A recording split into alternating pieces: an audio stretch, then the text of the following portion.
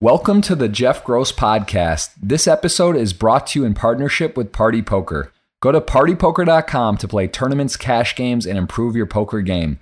Make sure you subscribe to the podcast to hear all of my future episodes. All right, everybody. I am here in Miami. We have Phil Hellmuth, the one and only. He is in, I believe, somewhere in California area, the Bay Area. So, Phil, welcome. How's it going? Yeah, Northern California, baby. I got to tell you, it's beautiful right now outside. It's a nice time to be home. We just saw each other in Rio. I think last year we did as well at the Hard Rock. You were here for WPT. We caught up. It had been a while since we saw each other. Rio was a lot of fun. I know you made a final table in a side event. We had a good time. We caught up and found out that we're in 5 businesses now together, which is exciting, Phil. We're in the right. We have a right. Crazy. Yeah. How old are you, Jeff? I am 32. Currently, yes. You're way ahead of the curve. It's really weird. I can't make this up. I told my wife, I said, honey, I'm starting to hang out with some 32-year-olds. It's so weird. I said that to her like 2 months ago. And then I met this guy who started the RX bar. Okay. And he made $244 million from it, 32.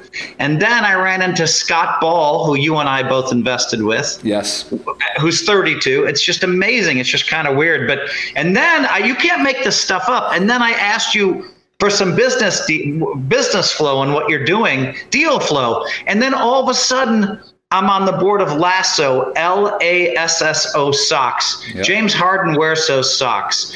They are 75% better at not rolling your ankle. I just joined their advisory board, thanks to you, and invested a bunch of money. I love it. This is going to be huge. We're talking to some other really huge athletes about investing in Lasso. And I feel like I'm in this business vortex. Is what I'm calling it. It's an and you're energy, with me, man. But you're too young. It's an energy. Phil? You are okay. Those of you that don't, let's just do this right. Like I assume when I said I want to do a podcast, it's not Jeff Gross Poker Podcast. It's Jeff Gross Podcast because I love poker. It's been amazing, but I don't want to be pigeonholed in one category. But those of you that don't know Phil, I'll assume many of you do. Phil Hellmuth, the all-time most winning tournament player. Bracelets, WSOP bracelets, 15. And those of you that may think, it's a lot of them from a long time ago. I mean, Phil, you captured one. It was last summer or 2 summers ago? You won the 5K Turbo. Which one was it? I won one in July, like one of the last tournaments we held at the World Series of Poker. It's unreal, man. So tell us a little bit about yourself for those that don't know. We'll dive into the business stuff later. There's a lot of exciting stuff that we're engaging in a part of. But why don't you tell us a little bit? I'm sure you've done this 1,000 times, but give us a little bit. How did you get into poker initially? Give me kind of like the rundown of how old were you? What age were you when you dabbled in it for the first time? And when did you know this was going to be your profession, not a hobby? When did you know this? I was like 19 or 20. I was going to the University of Wisconsin, and I remember one night just straying over to a facility called the SERF, SERF, Southeastern Recreational Facility. I'm playing hoops with this guy, and I'm like 20. And the weird thing about life is you gain perspective. But when I was 20, I was playing with this guy that was like 38. I just thought he was old. Right. When you're 20, someone who's 38 or 40 seems really old, right? And but he was great. We were passing back and forth, zip, zip, zip, zip, zip. He understood basketball. I understood basketball, and we had some guys on the court that didn't. So we were kind of just like playing the 2-man game, zip, zip, zip, zip, scoring hoops. And afterwards, he's like, I'm going to go play poker. And I was so naive. My dad had come home every day for dinner for like 20 years straight. And I'm like, wow, he's not going to come home from dinner. Was my number one thought. My number 2 thought is, hey, he's going to go play poker. That's cool. I'm like, oh, where's the game? So I went to this game. They were playing something called Pineapple, which of course is Texas Hold'em, where you start with 3 cards. And it was like someone anteed like literally 25 cents, no blinds. And that's how I started at the Memorial Union, which is a very famous place on the campus of the University of Wisconsin. Way back when, I had to be 20 years old. So we're talking about 1984. And the game just made sense to me. And it wasn't straight up, though. I remember there was a guy named Thule Haramy that ran the game. We lost Thule, 10 years ago, but Thule Haramy ran the game. And one time for $100 loan, he asked me for my driver's license. I gave it to him. I didn't see that driver's license for 3 to 6 months. I lost all my money, had to drop out of school. And when I say all my money, I'd won about $400 in the game, paid off paid my tuition, and then lost back like 300 or 400. So it was actually kind of even in the game, but I was broke. I dropped out. My dad's like, you need to learn a hard lesson, go get a job. And, and so I did. I was working in the fields, Blaine Fields, detasseling corn for a couple of months. What? When was this? What year was this? I was like 20. I mean, it was 1984, and my paychecks were like $200 or $300. And then I started, and by then I kind of understood what $200 or $300 actually meant something versus, crazy poker. And I started playing poker, and I called Thule Haramy up, and I said, "Do you have my driver's license?" He said, "Do you have my money?" I said, "Yes, I have your $100 freaking dollars." And so I went over to play, and they were thrilled because every game needs new blood. And then I just started crushing and crushing and crushing. And within about 9 months, I was a better player than Thule, who was running the game and introduced the game. And so I passed him, and I moved up to the bigger game. We called it the doctor's game. No one in that game was under the age of 40. It was doctors, lawyers, professors, and 20-year-old PH. It's like it's a scene out of Rounders, man. It sounds like you're describing the opening scene of Rounders there. That's crazy. All right, so you get in there, you do well in the games. When do you take your first shot at Vegas? When do you step out of the East Coast, or I guess not even the East Coast? I mean, you're in Madison, right? You're in Wisconsin, Midwest. When do you actually make that trip, that hike to Vegas, or what was your first outside experience of poker? What got you going? And I can tell you when the first trip was, because it's easy to isolate back. You're talking about 34 years ago, but I remember because I went to the first trip to Vegas was 1985 when I was 21, but I didn't go on my birthday, which was July. Instead, I continued to crush the games. The doctor's game in Madison, I remember I won $2,600 in one night. Maybe that was the next year, but I'm winning all this money. And I've already paid off all my... $2,600 in one night. What was the game? What blinds were you playing? No, there wasn't No Limit, right? Was it a No Limit Hold'em? Yeah, it was always about. We started No Limit. I mean, that's all I played back then. I mean, when I was 20, 21, it was No Limit. Okay. When I went to Vegas, I discovered limit poker. But anyway, I went in December. I went right around Christmas of 1985, and I'll never forget the first time I went to play poker. I was at the Dunes. Well, they tore the Dunes down a long time ago and put the Bellagio there. But it was at the Dunes Hotel, and I walked in on, I'll never forget this, on New Year's Eve. Okay, that's when I arrived. I walked in on New Year's Eve, and I walked down to the table, and I said, "Do you have any seats open?" And they said, "Well, we're playing high-low split." Well, I'd been playing a little bit of limit high-low split with my friends. That's right. It was the second game I was playing in. And there was Telly Savalas. He was a huge star back then. Telly Savalas with the bald hair. Kojak is, which you have no idea who that is. But Telly Savalas, and I'm like, is there a seat open? And they put me next, my first time in Vegas, they put me next to Telly Savalas to play poker. Wow. Okay, so you're playing there, and what was that like being in Vegas? Was it surreal at that age? Did you at that point you weren't having doubts? You knew you were a winning player, and did you feel comfortable? Was it like the major leagues versus minor leagues? I mean, because it's different. You beat your home game, you really don't know what to expect. How long did it take you to get acclimated and comfortable that you could play on the world stage, not just in your local doctor game? Let me just tell you something. You hit the nail on the head there. Basically, Vegas was filled with hometown champions. So everybody that won money in their hometown went to Vegas. So there were also other people that weren't hometown champions, but when you were playing every day there, you're playing against hometown champions. All these people had graduated from their games in Iowa, in New Jersey, from all these places. And it was kind of the best of the best that was congregating in Vegas. So it was a great experience for me to play against people that were better than me. And to sit down next to Telly Savalas, my first night ever, sit down to a major star is almost a bit of an omen. And I remember his young wife Telly had to be in his 60s. His young wife kept coming down and saying, they need you upstairs at the party, because I think he was paid to be there. And they need you upstairs at the party. Well, Telly just wanted to play poker and be left alone. That's all he wanted to do. So he just spent, he had to go upstairs at midnight and, but I remember that he was there probably 4 hours and probably spent like 45 minutes away from the table and didn't pick up his chips. He just wanted to play poker. He loved poker. And the difference was that, this is my first session ever in Vegas. And I didn't quit after 12 hours. I didn't quit after 24 hours. 36, 48 hours later, because I'd never quit a game in Madison, Wisconsin. I crushed everybody. I won all the money. And I never went to bed because they'd always quit first because everybody had a job, right? And so, I remember, finally, I went to bed like 3 hours before I was supposed to leave the hotel and go stay at my friend Thule Haramy's place. The guy who had taught me the game. Okay. And so, I remember I slept about 4 hours after being up 48 hours, and I remember security guard just banging on my door. They couldn't wake me up. They had to actually open my door. Wow. And Thule and his mother were there to pick me up, and they were really worried. Wow, what happened to Phil? Well, I had sleep apnea. Now we know that. And, I was up 48 hours and I just wasn't going to move. And so in that tired, bleary state, I went over to then spend the rest of the trip at my friend's place. And he's like, oh, by the way, they have Texas Hold'em here. I'm like, Hold'em?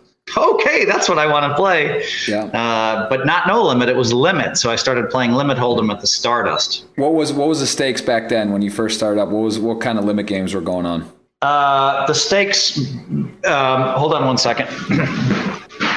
All right, everyone, if you're just joining, this is the Phil Hellmuth. We're going to go ahead and scroll through his Hendon Mob, which is, pretty ridiculously impressive dating back to 1987. We'll talk about that in a little bit, but looks like we got Phil back, and we're going to tackle that next. But yeah, we have a lot of construction going on at the house here, so a ton of it, actually. So no worries. The outside of our house was completely changed, JG. Like, I couldn't have imagined it would look this beautiful. You did. How long of a upgrade does that take? It's fun to touch up a house, but it is an undertaking. It's disruptive. Has it been a long process or short and sweet? Yeah, my wife told me November 1st we'll be out of the upstairs for 3 months, and we're still out of the upstairs, but we're about to go back to the within a week. I see the floors are done upstairs. They redid the bathrooms, but the most impressive thing is the outside of the house. It went from hedges on the outside to a beautiful white wall. And all the neighbors are talking about how beautiful it is. My friends are talking about how beautiful it is. It's like a white wall, then Australian plants and white wall. And we have a fountain out in the front. Running water is supposed to be really lucky. We have a fountain in the back. We added a fire pit. We had a pool already. And it's just beautiful here. We're adding 2 more fountains. We'll have 4 fountains. If they're lucky, why not? I'm in the business. Do a couple more. 2019, man. Sounds like the year of Hellmuth. Things are going well. I know you were fired up in Rio. A lot of good energy coming. How are you already in World Series of Poker mode? Are you already super excited? Do you have a prediction for bracelets this summer? Are you going to go easy? Are you going to go crazy? Like what do you find to be the recipe for success? To play less tournaments or just play everything you can? I've never been a play everything you can guy. For about 5 years, I never played 2 tournaments at once. Then weirdly, strangely, I entered 2 tournaments at once, made both day 2s on a Sunday, and I won the RAS.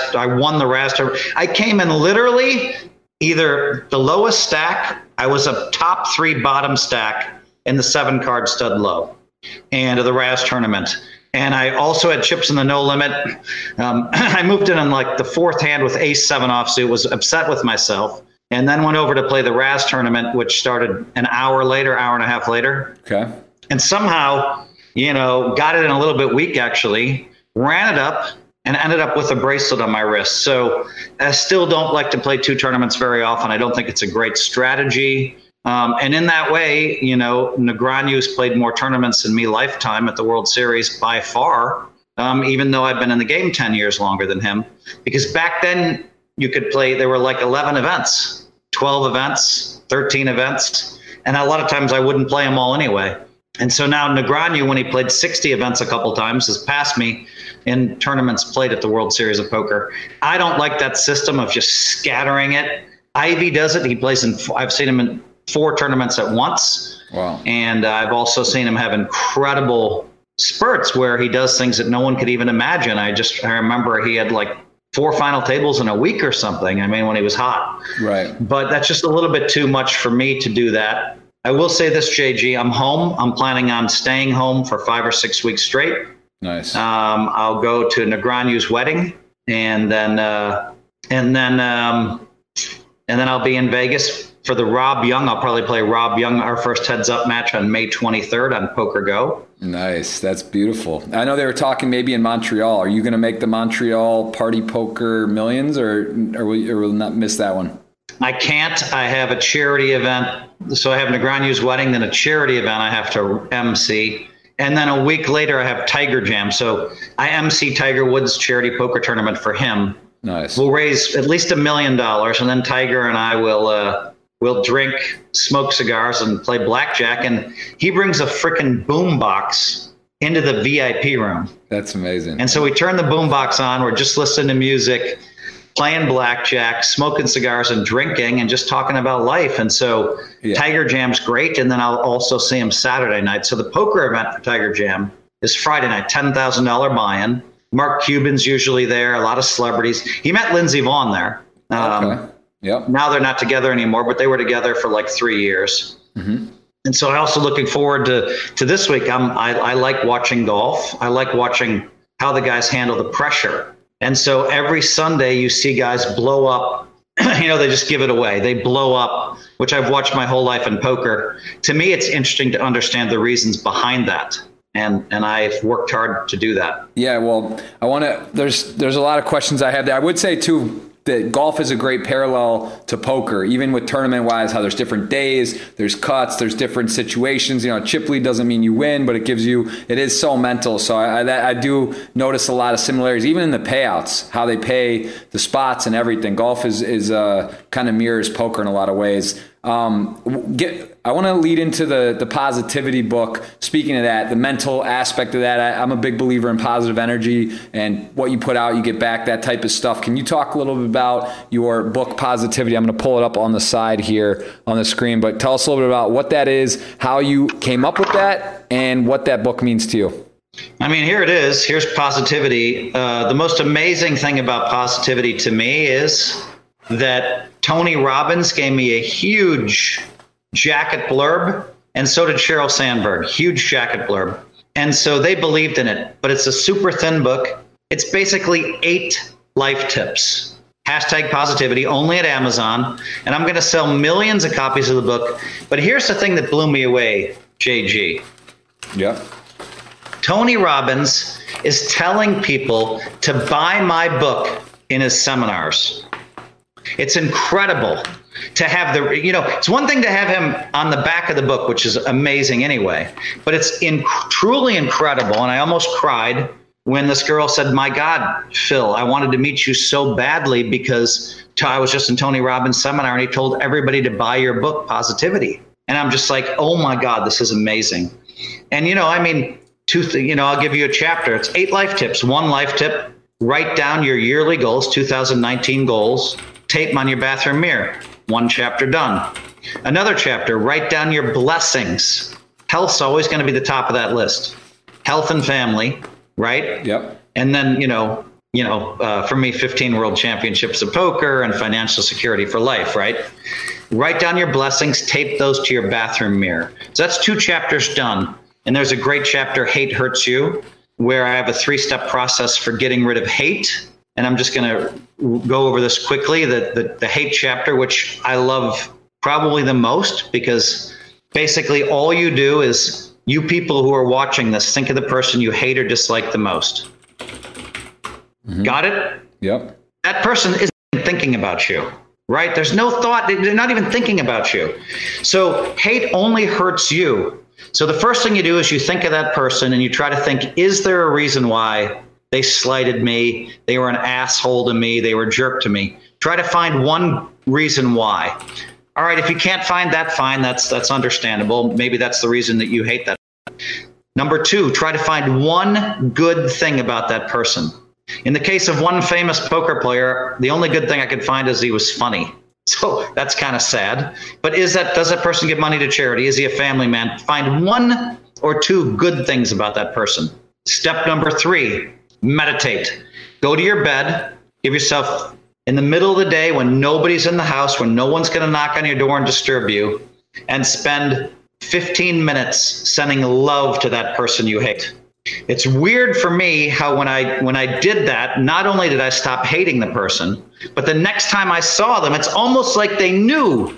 Now, you could say, oh, Phil, there's too much, spirituality, too much mysticism in that. Well, all right, try this on for science. You've spent 15 minutes in an unnatural position telling someone that you love them, your mind is. Therefore, the next time you see that person you hate, maybe they notice you looked at them differently than usual. Maybe they notice you acted differently towards them. Maybe they notice your words towards them are different.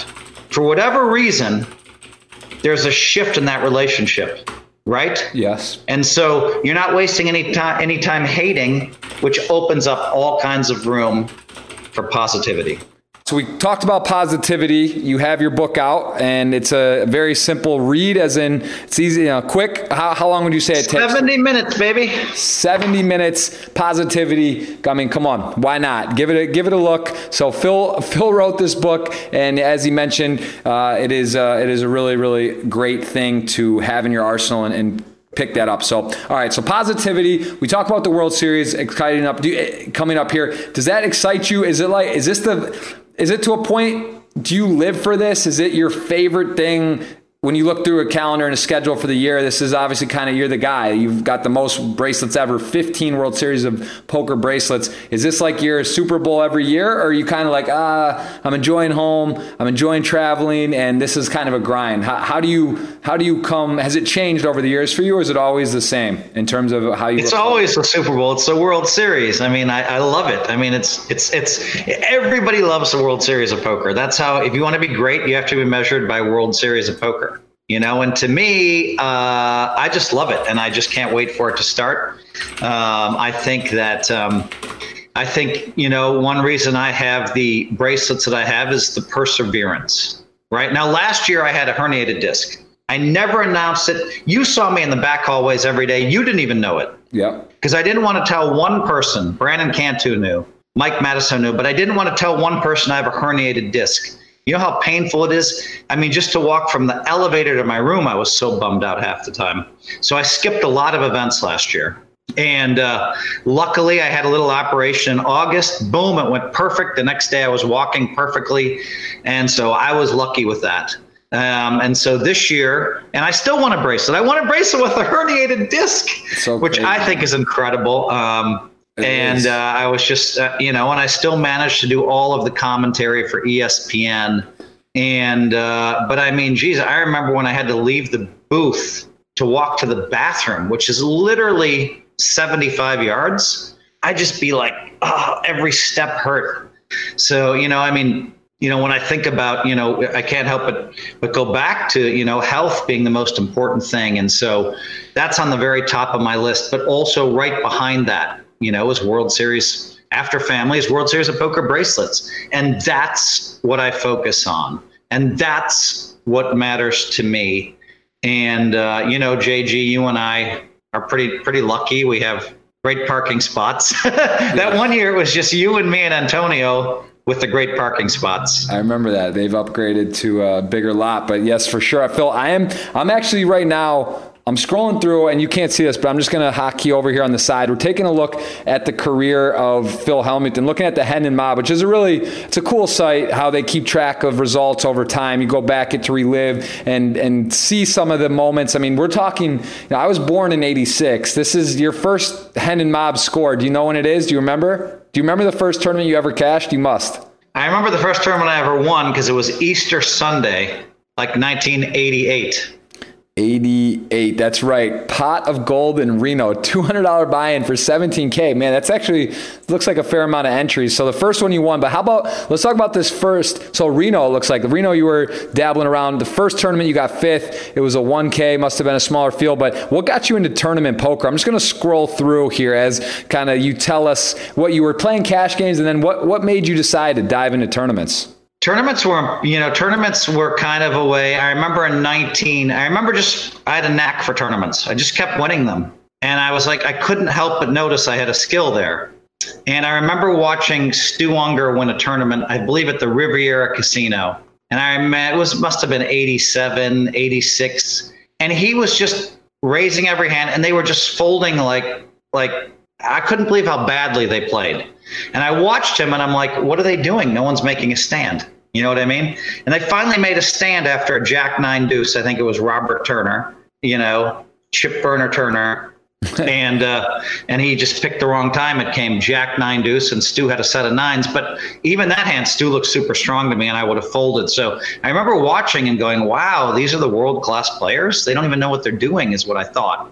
And I just started immediately dominating in tournaments, which was great. And, JG, when you look at my Hennen mob, starting January 1st, going to the end of 2003, I had 50 final tables. Wow. And it's just crazy. And I only play in the biggest tournaments. Yeah. And so it's crazy to see how many seconds and thirds and fourths you have too, because the number's 15 World Series bracelets, but it wouldn't be crazy to have 20 or 25. That's the scary thing. I guess what's the next second place now? I lost count because I know you've separated yourself, but what is it? Somebody told me I had 11 second places, which is more than anybody even has first places. It is pretty. Mike Sexton told me I had 11 seconds. He looked it up, and I had 0 third places, which is really weird. So 15 firsts, 11 seconds, and no thirds at the World Series of Poker. I'm scrolling through. Let's see if we can catch a third. But we're just kind of. I am going at through the World Series of Poker third. We're talking about. Yeah, WSOP third. So I got to say, yeah, it's a crazy resume. You want to know how much skills in poker, JG? In 2005, Johnny Chan, Doyle Brunson, and I, all right, the three of us, won 5 bracelets. There were like 40 events. How does that happen? Wow. It's really we were having a bracelet race at that point. He's up to 8. He's up to 9. He's up to 8. He's 10. And we just kept going. And then all of a sudden, when I won number 11, I think Chan and Brunson both just gave up. And I just kept going. Yeah, I remember there was a 3-way tie, I believe, at 10 or something like that. You guys were around 10 or 9. It was neck and neck, and it was definitely a battle. But it's the bracelet race in 02, 03, 04, 05, and 06 and 07. They wrote about that every day at the World Series of Poker, or every other day. And then when we get there, it was kind of crazy. Yeah, it's exciting. It's amazing to see over the poker tournament history. Not that many people have stayed in for that long or done well over so much time. So it's got to feel good because there are all these young new wizards and different styles of play, and you hear GTO and you got your White Magic even battling with Doug Polk and Jungle Man at the heads up televised stuff and coming out on top. But it's got to be, is it fair to say your style is unique? And what would you say, I guess before we dive into the new era and the generation, how about what separates you? What allowed you, do you think, what separated you from back in the late 80s, early 90s? And when you said you just kind of dominated and took over in tournaments, you mentioned that players play tight, no one was taking a stand. Were you like contrarian? Was it that you were more aggressive? Like, what were people studying back then? There was a super system. You've written many books. What was that? What was the way of methodology of studying? Like, because it seems like people, like, if you 3-bet pre-flop, it was crazy until in the 2000s. Like, were you 3-betting a lot? Give me, like, stylistically what separated you, or what were you doing differently than other players? It was very nice in that era. I could do a lot of 2-betting and 3-betting. And so 3-betting was super effective for me, but sometimes just 2-betting, just raising before the flop. You sometimes would have tables back then where they just weren't making enough stands. So the blinds and antes are up. They all made it deep because they were super tight, and they continue to play super tight. So I'd raise. I just kept folding, and I'm just building blocks. I'm just accumulating chips. And then when I was at a table where I couldn't do that, where I had to sit on my hands for 2 or 3 hours, then I'd just sit on my hands because then you had to play super tight. And then 3-bets were always effective for me. 3-betting I started using a long time ago. Just 3-betting light. I just realized if someone raises and I have a great read on them, but what separates me from everybody else? What is my methodology? Completely read-based. Now, if there's flaws in their math, that's fine. I was able to expose that in the 80s and 90s and early 2000s. But what really has kept me in the game is reads. So when they can be trained as much as they want to, they still have to look at me when they're making weak raises and re-raises. And I don't think I've been as sharp the last 3 or 4 years, maybe because I need to have some kind of glasses. I'm talking about, I'm home for 5 weeks straight. I'm really thinking about getting the laser surgery, because you have to see everything. You know what I mean? And a lot of the great young players haven't seen me at my best. They just know that I keep getting there. They don't understand how. But great recognizes great. So any great player in the game will tell you that I'm great, and vice versa. But then there's a whole generation that's confused. I baited Negreanu. I love Negreanu. I really do. I'm going to his wedding. But I baited him. He said something about, I think I just beat Doug Polk and Jungle Man, and they said, oh, these are the 2 best heads-up players in the world. What am I, frickin' chopped liver? So I beat both of those guys. Then I went to the Bicycle Club the next week and finished second in a 760-player field. For my first WPT, I was heads up 11 million to 11 million. I didn't get it done, right? And then Negreanu talks about I'm overrated at poker. And I'm like, why did you wait until I beat the 2 best heads-up players in the world, allegedly, and finished second in this field of 760? I thought, Daniel's delusional. He hasn't won a tournament for 3 or 4 years and doesn't want the spotlight on him, so he's coming after me. But I thought, wow, I'm going to have some fun with this. I'm going to have my first little Twitter war. But I thought 10 moves in advance. I'm going to do this and this and this. And I realized if I acted fast, I'd be baiting him. So he's like, oh, you're overrated. And I'm like, okay, name 40 players that are better than me. Yeah. But I came back really quickly, forcing. So then he came back quickly with 40 players. And I said, I'll bet $100,000 you're 40 players. So every time they win a bracelet, I'll give you $100,000 in cash. But when I win a bracelet, you give me $4 million. I offered that right away. He declined. Okay. Which was smart, because 1 or 2 of his guys has won a bracelet, maybe 3 now. Right. But I won one, so he'd be down 3.7 million so far.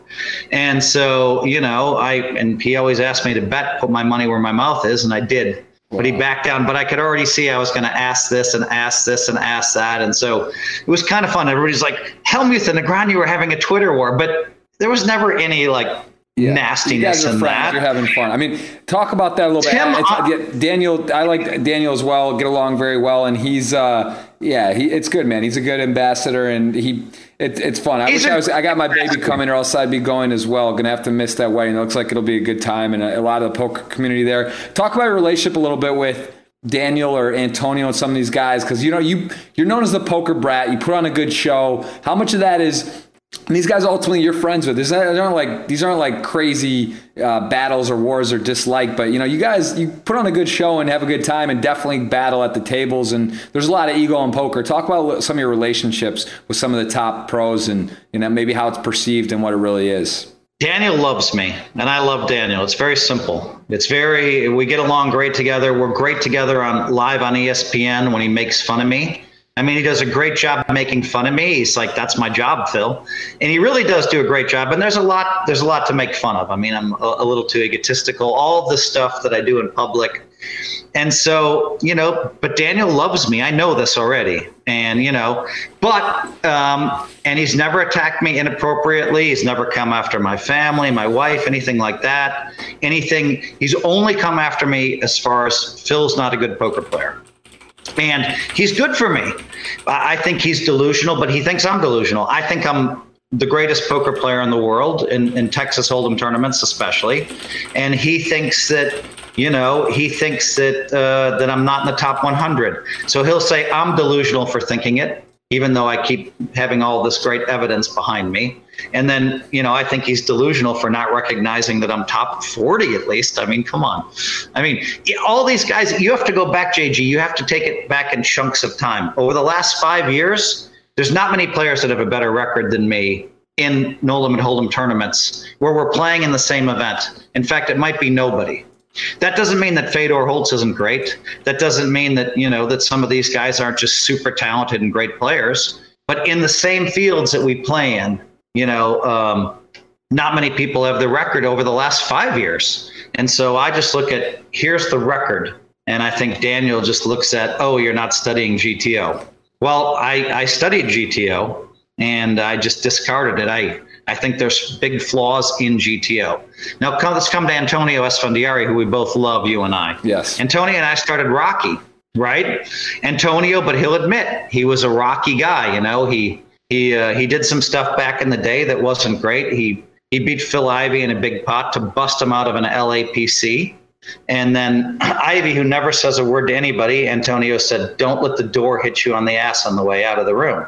Wow. And the whole table looked over. We all looked over at Antonio. I wasn't there, but that spread through the poker world quickly. He was also, a little bit rude to me at a World Poker Tour event and some other events. And so we started off on the wrong foot. And then all of a sudden, we realized that we really like each other. And so, when he had his 40th birthday party, which was that earlier this year or late last year? Or December 10th, right around there. I remember. Yeah, that was fun. Yep. And I flew in for his 40th birthday party, of course. And so he and I are going to make TV shows together. I think he and I are a great combination when we film together. We love to film together, whether it's on television or in the booth. And so, Antonio's great, and he's just a really fun-loving guy. He's laughing all the time. And so, all right, maybe he started Rocky. And there are a lot of people that say I'm a little Rocky, too, with my poker brat. But the fact is, Antonio and I get along great. Daniel and I get along great. And I get along with almost every great player in poker extraordinarily well, from Phil Ivey to everybody, to Rainier Kempe, to all these guys. I'll laugh and joke with them. I'll drink with them. I'll have fun with them. Right. The younger generation I really like. And so people sometimes are like, oh, wait, Phil's against the younger generation. No, I'm not against the younger generation.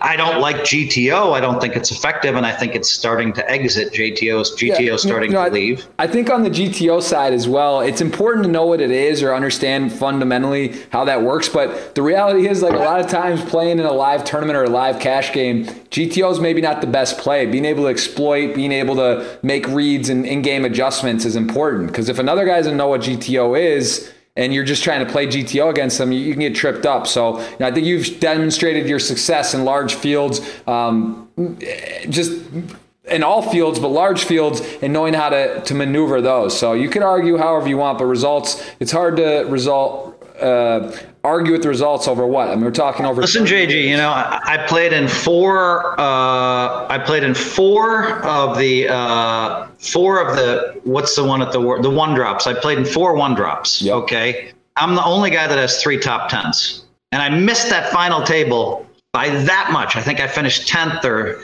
and the final table was 9 the year that Doug Polk won. Doug Polk was all in. He had queens. Rainier had ace-9. And, if an ace comes, I'm at that final table. So instead of saying, hey, I played in 4 of these and I'm the only guy that has 3 final tables, my brag has to be I'm the only guy with 3 top 10s. So, and I only played in 4. Everybody else played in 6 or 7. So, I mean, I get there in the high rollers as well. I just don't think sometimes that they're good investments for me. The return on investment isn't good enough. I don't care. I'm not going to play $1 million buy-in with 24 players. That's insane to me. It's risking too much money. Can I raise $1 million? Like that from my friends. Yeah. Would I put up like 70,000 of that money or 100,000? Sure. But there's just not enough value. For sure. I agree with that. I gotta stat check that with Antonio. I know he won the one drop. He got third, I believe, in 100K one drop. But he's played more than what you said. You've played only 4, but I know he had some good results in that as well. He's had a sick one drop resume. You can look it up, but I think he had a 12th. Yep, you're right. No, but listen, there's no one's going to say you can't mix it up and tangle, but I agree with that too. It's not just an ego thing. You could sell whatever to whoever at any tournament play, but you want to play with your own money. You want to play in spots that you enjoy and that you feel are plus EV, and you don't just need to play every single high roller in the world. Whether you're one of the best or one of the best currently, it's like, why do you want to play with the other 20 best players in the world necessarily? That doesn't make a lot of sense. Those guys are taking my records away. Most money won. All right. It's bullshit. They have 10% of themselves. I mean, they're getting staked most of the guys are getting staked. And And, so they're on a 50% free roll. Then they trade 10% with 3 other guys. I mean, you look at the number of the people that are playing in these things that only have 10% of themselves. It's scary. And because of that, now 30 guys travel around the world and playing 50 of these high rollers, right? Yeah. And they trade money back and forth, and they move up the all-time money list and invalidate my records when they have small pieces themselves. Yeah, I will say. I don't like that. There was a period of time, it must have been 13, 14. I was playing some of the Alpha 8s.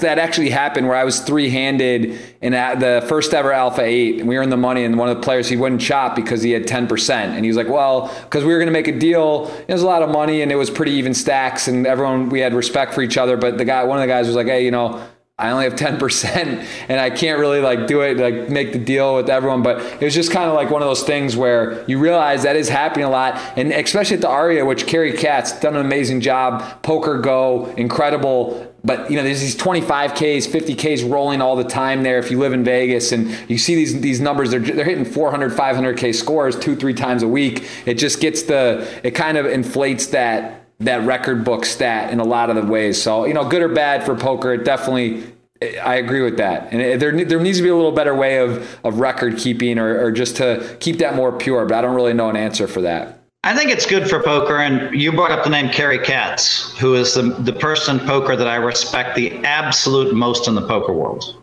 Okay. All right. I love Kerry, and I was at the Poker Awards on Friday night. And, and probably I'm supposed to mingle around the room a little bit, but there was Kerry on my left and Maury on my right. And I was just so happy. I sat there for 2 hours and talked to those guys. Yeah, that's a nice. And I think Kerry can be a little shy. He probably would have left if I wasn't standing there talking to him. He probably would have left. Anybody that came by, of course, I'm going to say hello and smile at. And it's good to see so many people from the poker world for sure. But it was kind of, compelling to Kerry's such an amazing guy. And what he's done for poker, he's poker's savior, but he's a genius. Absolutely. He is a genius. Yeah, this is the guy. The reason poker's on ESPN for 14 days straight, the main event is Kerry Katz. The reason that that's why everybody should be supporting Poker Go. It's $10 a month. Absolutely. But Kerry put $25 million of his own money into making Poker Go work.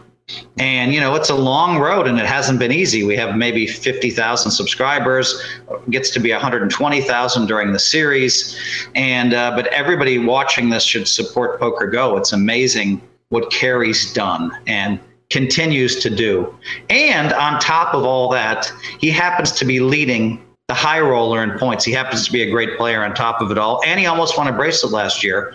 Did you notice that? He finished second in a field of 3,000 people. Yeah, I believe it was to Motion, or maybe that was another one. But he got, listen, I've looked at his Hen and Mob. It's crazy impressive. He just hits big scores. A lot of those are Aria 25Ks and such, but he's battling with the best, and he gets a ridiculous amount of results. So, there's no question he knows what he's doing. Phil, at some point, I am going to want to dive onto Twitter because we have a Party Poker here. Let me flash over. Very graciously giving away 2109 tickets for the PowerFest to retweet the podcast that's live now and ask a question. So we could spend almost 2 podcasts alone at some of these questions. I'm going to scroll through, pick some of these. I do want to cover a few more things. We did mention earlier some investments we're in. We got the Lasso Athletic up here, which kind of has been, we both got into recently, but it's pretty fun, as well as Travel Smarter. I think, I saw you getting some, it was kind of funny. Some people were responding in a way where they were kind of skeptical or being negative about it. But, I think you and I both, we've done our research, dived in, and really, I'm probably the most excited between Lasso and this at what we have going on right now. It's pretty cool. So, it's just fun to be involved in investments and be able to do some cool stuff. And for you and I we travel a lot. So I don't want to make this an advertisement stream, but truthfully, we both are invested in this company and I believe a lot in it. And, I don't want to. Travel Smarter. Come on, you can talk about that for a sec because everybody's going to benefit. It's a $10 a month subscription site, travelsmarter.com. It's listen, the reason you put a bunch of money into it and I put a bunch of money into it is because it's a win-win. It's also doing good for the world. We're going to save so much money. All of a sudden you have hotels direct to consumers. The hotels themselves list a Travel Smarter. their best prices. And somebody said, oh, well, I compared some prices between that and another site, and there was no difference between them. That will happen 10 or 20% of the time, sure. But if you want the best possible prices, the hotels themselves, no middlemen. Middlemen are gone. You pay $10 a month, and it's not just hotels, it's also airfare, and it's also like amazing trips. Like if you want to go on like a canoe ride or whatever. Some of these like. I agree, and I got to rub it in here because Earth Picks, it's by Earth Picks on Instagram, who's Eric Damier and MySpace Tom actually, who they're the two behind Earth Picks. You can see it clearly there when you go there and see who they're following on there. The Maldives trip, I want to rub this in because in 2012, you and I, they just did a thing. They have this brand new room that is $50,000 a night, and it's underwater hotel room. It's pretty unbelievable. I just got to rub it in, Phil, because you came to London in 2012 for the Olympics. I think you had a family engagement or something, but after the Olympics, when we went and watched Mike swim, we went, Antonio, Phil Locke, who else, Dave Silverman, a couple other guys. We flew from there to the Maldives, and I know you had to go home and you missed that, but you did come and see the Olympics, and this was a special trip. And I know Eric Damier just did the rollout for that hotel we were at, the Conrad Maldives. They had the underwater restaurant at the time, but now they have the underwater hotel suite. So anyway, just want to rub that in, and that was one of their featured trips. But that was. By the way, JG, I've made some mistakes, like with friendships, made some mistakes. So you and I went to London for the Olympics. Great time. We caught the opening ceremony. We watched Mike swim a bunch of races. It was awesome. But for me, it was like, okay, I got to get back to my family.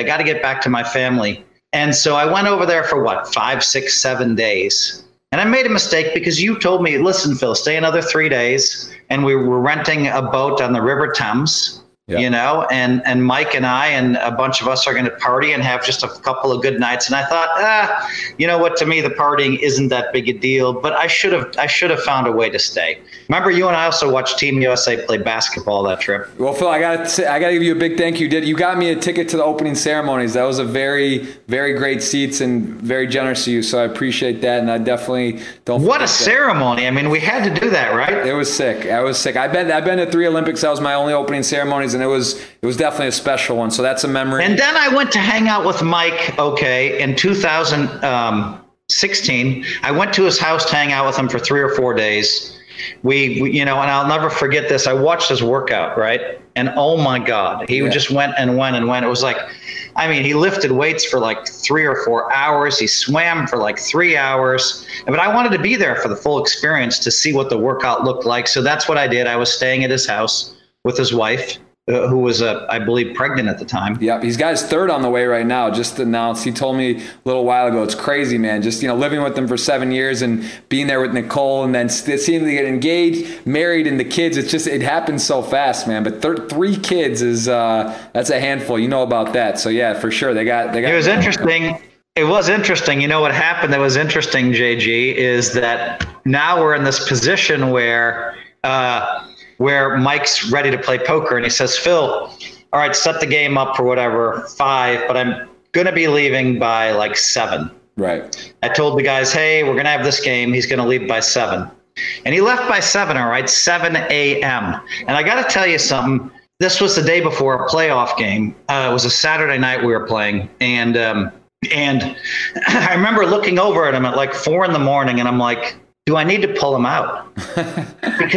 And he was laughing and straddling and joking and just having the best time. Yeah. And he was just smiling all night, talking shit, just having a great time. And I'm like, this has got to be healthy for him. He needs this. I'll tell you what. So I didn't pull him out. I didn't say a word. I said, hey, are you sure you want to be here? I told him at 5 a.m.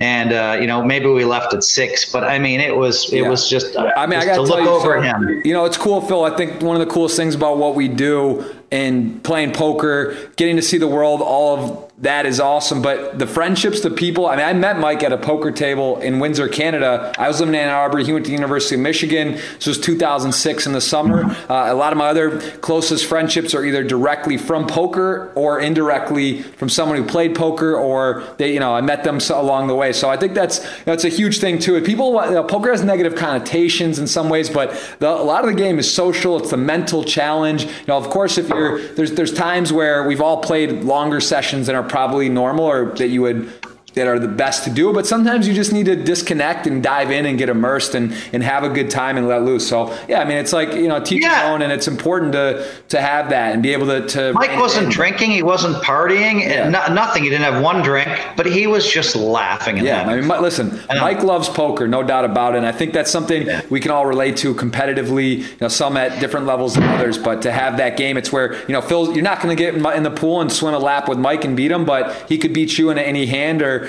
beat some of the other top players. And that's what's so fun about poker is you can really have a relatively equal playing field, or on any given day, anyone could match up and get the job done. JG, one of the reasons why I went to visit Mike is I always wanted to get that done and make it to his house. And it took us a while to come up with a date where I could do that, was I wanted to go to Rio. And then with the whatever it was, the Zika virus, whatever the heck it was, I found kind of an excuse not to go. And I also thought, all right, I got to see him in London. Yep. So, but that's another one I probably should have gone to. I mean, it would have been so much fun. I would have been with you. Listen, Mike said he's definitely done, but it's not zero. Like, not for the next one, but I could see Mike coming back. And I don't want to speculate anything. I'm just saying, knowing Mike and what a competitor and champion he is, and I don't think it's 0% that you don't see Mike at an Olympics sometime. I'm just saying it's not. I wouldn't be like, if someone said Mike's coming back to 2024, I think it's even in LA, so it's in the backyard, or the next one. Like, he's that kind of guy that could really turn it on and get fired up, or just be like, I don't want to be sitting here. I really want to do it. He's 33 years old. That's older on the swimming totem pole, but you look at Dara Torres in Beijing, she was 42 even. Some guy I forget his name, but the last Olympics in Rio, he took an Olympics off, came back and won the 50, which is a sprint. So, anyway, I just saying I don't think it's 0%. That's all I'll say. I'm not speculating or want to start rumors, but that's, you can't count Mike out ever. Phil, we could literally go forever. I think you're definitely going to be a repeat podcast guest if you would be so willing at some point. But let's make sure we dive in. I know on Instagram and Twitter, we do have this giveaway. I'm trying to look at my Instagram because there were a lot of good questions here, but let's get some of these questions dive through here. I mean, this is a lot, guys. There's an overload of questions. So let's dive through and kind of scroll through and pick out some before we get cut off here. Let's go with how to handle fame. So this is from Ivan Sandeloff. Since everyone who plays poker will know you, how do you use that? I guess I even take it further. How does that work for you? Because it's like kind of being a girl, I feel like. If you're a well-known poker player, they either want to be nice to you or they want to bluff you. And I would imagine that's where some of the greatness comes, where you get to know, all right, this guy's trying to tell his friends and make a hero call. He just won't fold to me, or he's going to bluff me. And no, this guy doesn't want to even confront with me. He's going to fold his big blind when I open. So talk about that a little. How do you deal with that at the table, and how do you use that to your advantage? Well, there's two things. So the first one is how to deal with fame, which is not easy, and then how to deal with being Phil Hellmuth at the table. And so I'll talk about the fame first. The fame stuff blows everybody's minds. That's why 95% of the celebrities are crazy. Or go through or seem to be crazy, because it's not a natural, normal thing to have everybody staring at you every day, and you know what I mean, and coming up to you for pictures everywhere I go, every day, pictures. You also everywhere, are 6'4", 6'6", or 6'4", 6'6"? Yeah, I'm also tall, right? So I stand out. I'm also in black and gold, so I stand out. But it's crazy. Until you're with me, you have no idea, right? And it's just, people come up to me, JG, and they tell me they love me every day. I mean, I knew that I was going to transition from poker brat. I mean, can you imagine somebody telling you that, a random person you've never met telling you that they love you almost every day? That happens in Vegas. People want pictures and autographs every day, everywhere I go. Tons of pictures these days. And, it's crazy. I've taken thousands of selfies this year already. And so dealing with that, and then going to Brazil and being in touch with the Don of Brazil, the biggest guy in Brazil, and his son finds me the first night at the stadium, and brings me, I was already in the triple VIP booth. He brings me to the quadruple VIP booth with all the actresses. And I mean, it's just crazy. I've been in town 24 hours. And then, that family had a bulletproof car waiting for me outside of the hotel every day whenever I left. Boom, there's the driver. Boom, go wherever you want, Phil. And just the whole experience of fame blows your mind. And the only thing that I can do that I've figured out is I take a chapter from my own book. I take that chapter of write down your blessings. So in Rio, my wife said, you're too cocky. I mean, I remember one night I was with Roy Choi. You know, Roy Choi is a fan of mine, and we're sitting at his booth in his kitchen, you know, and there's Jerry Rice hanging out with me and coming up to me. And then we go to hang out with Nelly, and Nelly can't wait to talk with me. And he's talking for 5 minutes straight about poker. Yeah. I can beat Draymond Green and all this. Just one night in Vegas where I just went from movie star thing to movie star thing to movie star thing. Craziness, right? And then so my wife's like, you're too cocky. Okay. So what did I do? I wrote down my blessings. What's my first blessing? Health. What's my second blessing? My wife and kids and health for them. What's my third blessing? Bracelets. You know, what's my fourth or fifth, financial security. And so then I thought, wow, you're all cocky about all this stuff that doesn't even matter. Yeah, you're hanging out with the world's biggest people, celebrities, billionaires, but that's not even your top four. So settle down and be happy for the top four. So for me to snap back out of too much ego, I really have to focus on my blessings list and kind of the top four things on that list. Now, as far as dealing with being Phil Hellmuth at the table, it's an enormous advantage, right? And I find I do a lot better when I'm really nice to everybody at the table. Okay. Because people, they wanna shake my hand. I realized this by 2006. Everybody wants to shake my hand. Everybody wants to ask me a question, and that's fine. That's normal. It's natural. And so, you know, I'm very patient in those situations. Occasionally someone asks me a super awkward question and I get thrown for a loop for a few minutes. Like there's always these awkward people, right? And that's okay. But then I have a strategy for that too now. But generally speaking, because I have a reputation for playing so tight, I'm able to steal more pots. Right. And, everybody kind of likes that saying when I say to them, I'll take this one, you take the next one. Everybody smiles when they hear that and they start laughing. That's a clean spot. And a lot of times they will fold in that spot. And sometimes I have it, sometimes I don't. But it feels like I'm able to use my reputation to accumulate a few more chips. And then also I have those people that are just trying to tell. They told me this in 2009, JG. They're like, we just want to tell our grandkids we played a pot against you. I don't feel that. I just feel like I'm Phil Hellmuth, just a normal guy from Wisconsin. If you walk around feeling like that guy all the time, you're an egomaniac. And I try to fight that as best I can. So people are like, I just want to tell my grandson I beat you a pot. Well, there is that subset of people. And then basically they end up giving me chips. They end up putting horrible beats on me too. Right. But at the end of the time, they end up giving me a lot of chips. Yeah, that makes a lot of sense. I want to quickly, before I forget, because how can we not talk about this before we do dive into some of those questions? Winning the main event, tell me a little bit about that experience. How many days was it back then? I think it was 178 runners, if I'm not mistaken. 106. No, this was a different one. 178 is right, I think. 178. Where is it? It's here somewhere. Down here. Oh, there it is. 178 runners. You beat Johnny Chan heads up, who he had won the main already. Was this actually would that have been his third year in a row? Is that Correct. Right? Chan won it in 87 and 88. So he was literally about to go a three-peat. You win in 89. Talk to me a little bit about what that was like. I mean, you just win 755,000. How old are you? 21, the youngest ever winner there. I mean, how do you wipe the smile from your face? I mean, you just beat Chan heads up. Like, that's got to be pretty incredible. Is there footage of that? Do they have an archive? Of course, yeah. I mean, all you got to do is YouTube Phil Hellmuth main event 1989, and it shows me the last hand.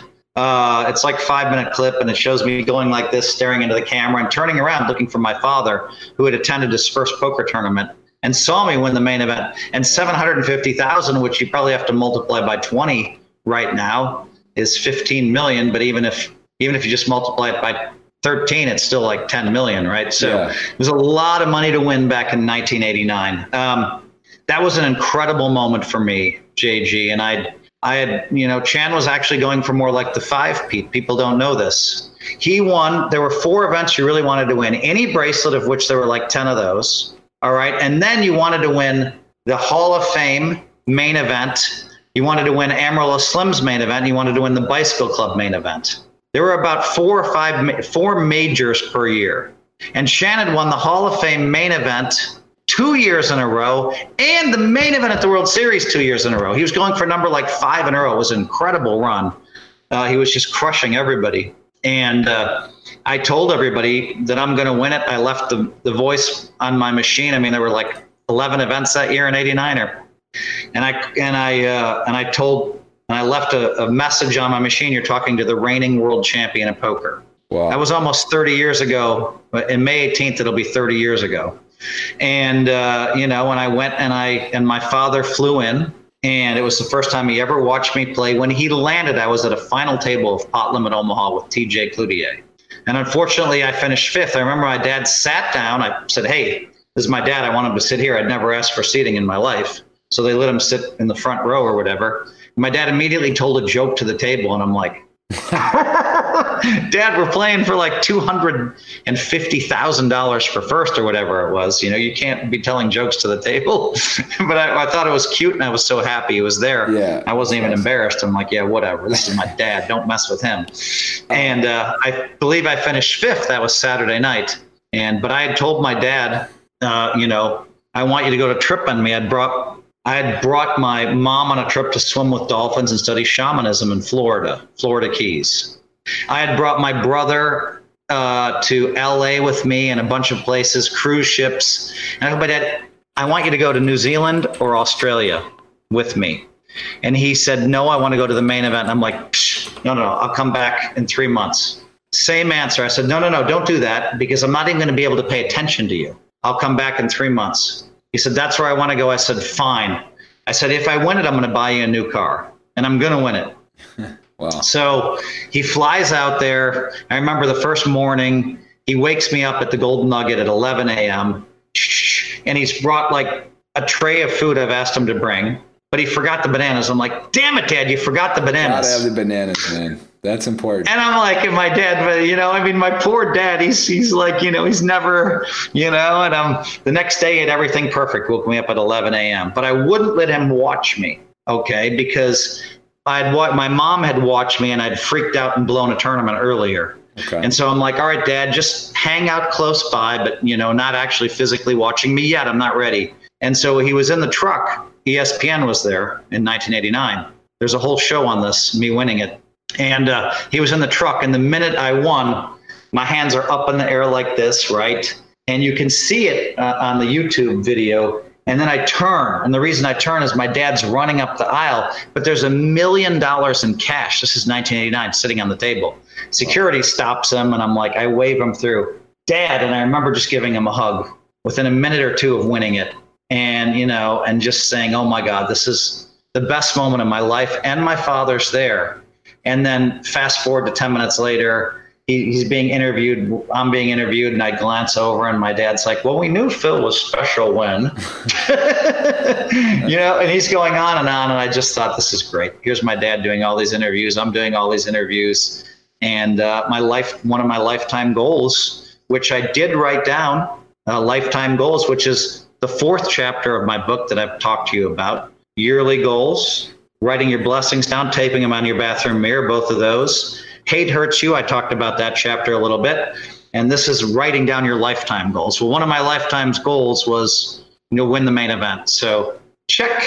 Got it done early. Oh, and I bought my dad a new Mercedes. There you go. No sweat, no waiting. Just got it done right away. Well, obviously we need to talk about that. That's just, winning the main event is special as it gets. So we're going to run through some of these questions and see here for Phil. Are there any crazy pots you can describe without naming names? I know you also get to play in some pretty special home games. I've dabbled in that arena as well, which is one of those things where certain times you just, some of the best stories don't get told, or the sizes or who they're with. But is there any pot, like a crazy run out or a ridiculous, are you playing mostly Hold'em, I think, right? And you guys aren't playing PLO too much or other games, but is there any like pots that really jump out at you as like, that was just unbelievably big or wild?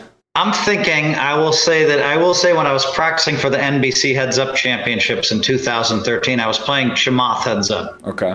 Chamath's my best friend. And he just kept getting in bad. He just kept calling it off with 10 jack, and I always had whatever, the ace 9, and he kept beating me. Okay. And I was just like, what the hell is going on here? I said, you're supposed to be giving me confidence. Stop calling it off with 9-10 suited and jack, putting these beats on me. And and we were laughing, and we were playing like $5,000 a match. But there's always a lot of laughter there between he and I, and fun. And then I entered that NBC Heads Up Championships and got all the way down to heads up against Mike the Mouth, where there is a hand that the world saw that most of you probably don't remember. And I'll never forget this hand where Mike and I are heads up. He wins the first one. I won the second one. We're on for the championship. And I'd won this event in 2005. Now I'm playing for the NBC Heads Up Championships. I know I'm a better Hold'em player than Mike for sure, but you still have to prove it. And I played badly and put in way too much money with one pair when he had an ace-high flush. And now I'm just starting to settle down. And this hand comes up where he raises, and I call with king 10 offsuit. And the flop comes down king, jack, 3. Okay, the taxi cab. And I check. Yep. And he bets the pot, and I call. And the turn is a blank, and I check again, and he bets the pot again like 100,000. Okay. And I'm talking, and Mike and I talk about this, and we're trying to talk to Matt Savage about this, that right now the way they do the time is screwed up in tournaments. You should not have a 30-second clock. You should have more like a chess clock, because Mike and I fold most of our hands in 2 seconds. And then occasionally I need 4 or 5 minutes to figure out a hand. So does Mike, and so does Daniel, just to absolutely be certain. So I'm in the middle of a 4-minute process talking to Mike when I suddenly realize I have the nuts. And I'm celebrating on the inside for figuring out this puzzle, this riddle. And so I say, all in, I had 357,000. 357 Magnum, baby. I just compared it to a gun, just entertaining. 357 Magnum, all in. Yeah. And Mike starts thinking, and I'm like, well, he would have snapped me with king, queen for sure. So, I could see him studying 10 seconds with king. He study. And then he flips his hand up, queen, deuce of diamonds.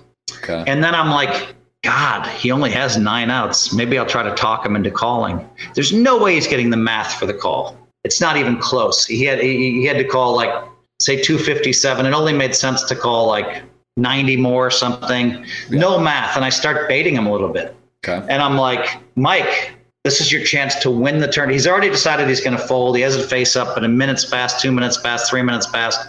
And I say, this is your chance to win the tournament, bro. What if I have bottom pair? You know how long I studied? Right. And then all of a sudden, it's like I talked him into calling, and he puts the money in. Wow. And I'm like, this is sweet. He calls it off, and now I'm going to have the chip lead, and I'm going to do. After he misses this, he's going to start swearing at himself. How did I call it off? What a stupid play that was. I know what he's going to do. He's going to blow up and just give me the tournament, and I'm going to have 2 NBC Heads Up Championships in my back pocket, which is sweet. Yeah.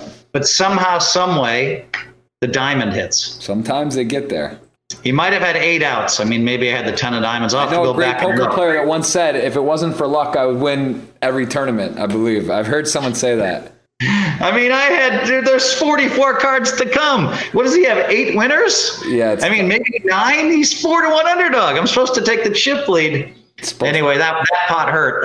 That one stands out. Yeah, it is true. I think that also is a great Rounders quote, but it's like, you remember the pots, the big pots that don't come home or you lose. That's generally how it works. Of course, we win. We remember the big ones too. But the you want a good beat hand, JG? What's that? You want to hear a good beat story or no? I want to hear a good one. 1 for 1, eye for an eye.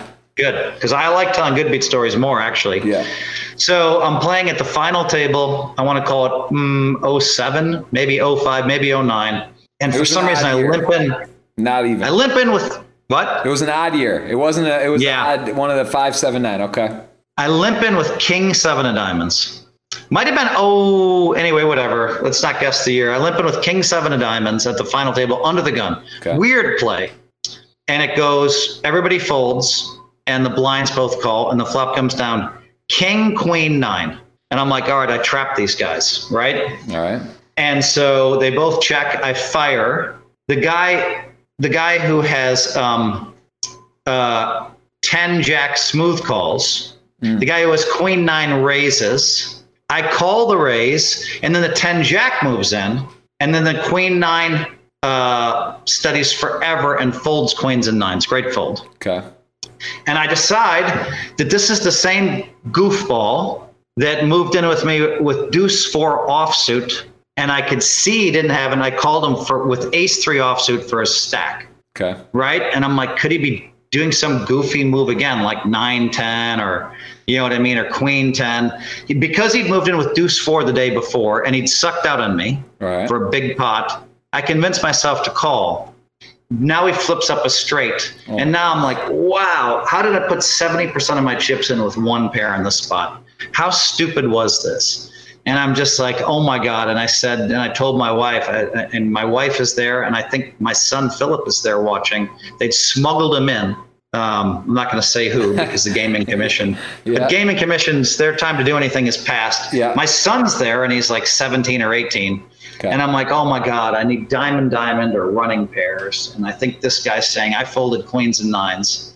And boom, diamond, diamond. Oh.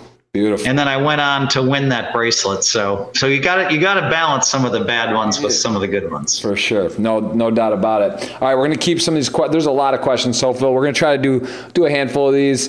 Hi Phil, one of your biggest idols, please answer me the following. Let's go back to those. Tell me about the learning process. How did you go from being a donk like the rest of us to Phil Hellmuth? Desperation. I talk about that a lot in my book Poker Brat. And in my book, Positivity. 2 things seem to motivate people in this planet. One is desperation, one is inspiration. And so there were just a lot of times where I just needed the money. I'd be down to 4-hand in a World Series tournament. Yes, I'm a bracelet guy, but I'd be like, all right, Jack McClellan, what's first, what's second, what's third? There's 5 of us left. Okay, I need to make the final 3. That means I can't play a hand unless it's really strong. Let everybody else bust themselves out. Desperation helped me a lot. And studying No Limit Hold'em. And when you're studying and talking with people about the game all the time, you're going to have certain observations that are going to help you. So I'd call it like my study group is like Mike the Mouth Mattisau and Brandon Cantu. And then people laugh. And I'm like, why would you laugh? These are great players. Well, they haven't gotten there in a while. Well, Mattisau just finished 24th. At the Commerce main event, the last big poker tournament played, and I was helping him and he was helping me. And so talking about poker all the time helps, and then thinking back, there's a lot of times also I blew tournaments. I'd go back and say, all right, you made a mistake. You can't do that again. That's why I like the series, JG. That's why I like the series. Because if I blow a tournament one day, I can play No Limit Hold'em the next day. And if I blow that and I just keep fine-tuning and fine-tuning and fine-tuning, and that's what I love is my mind is always engaged. It is special because even at like Party Poker or one of these series stops, it's amazing. We were in Rio, we had a good time, play the main, but when the main when it's out, the side event doesn't have the exact luster. At the World Series, all right, the main is the one to win, but every event you're playing for something so meaningful, and it's just right there. There's no flights. You don't have to wait a week, a month. It's just back to back to back to back. This is going to be my first summer that I'm not there every day with the baby coming, and I already miss it. I already can say, man, it's like not going to be the same, and you have all your friends out there, and everyone kind of gathers in. So I can relate with you. It's true. It's just so unique what they do. Well, you're saying, JG, it's a festival of poker. It really is. Yeah.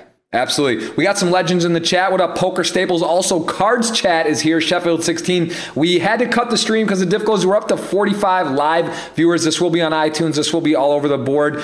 Phil is quite a sport. Said didn't even put a time limit on us. We're going to have to, at some point, we're going to have to cap it. But Phil, between Instagram and Twitter, there are so many interesting questions. People they got some great questions, Phil. So, what's up, Poker Staples? He's in the building, man. Jamie Staples also was there, up for Streamer of the Year. I was there. Lex got it done. Twitch, pretty incredible. I know, Phil, you've dabbled, and I did want to mention about Twitch, YouTube, all this stuff, content, all the things you do. Do you feel that you suffer? Is it ever hard? Like mental strength in poker is so powerful. Do you ever find it hard to block out all that's going on. I know you use Brian and Poker Royalty. I've used those guys as well, trying to have key people in your life to help manage and organize stuff. Because when I would imagine for you, you have a good way of blocking stuff out, that when you go play, it's time to play. You're not on your phone so much. You try not to be.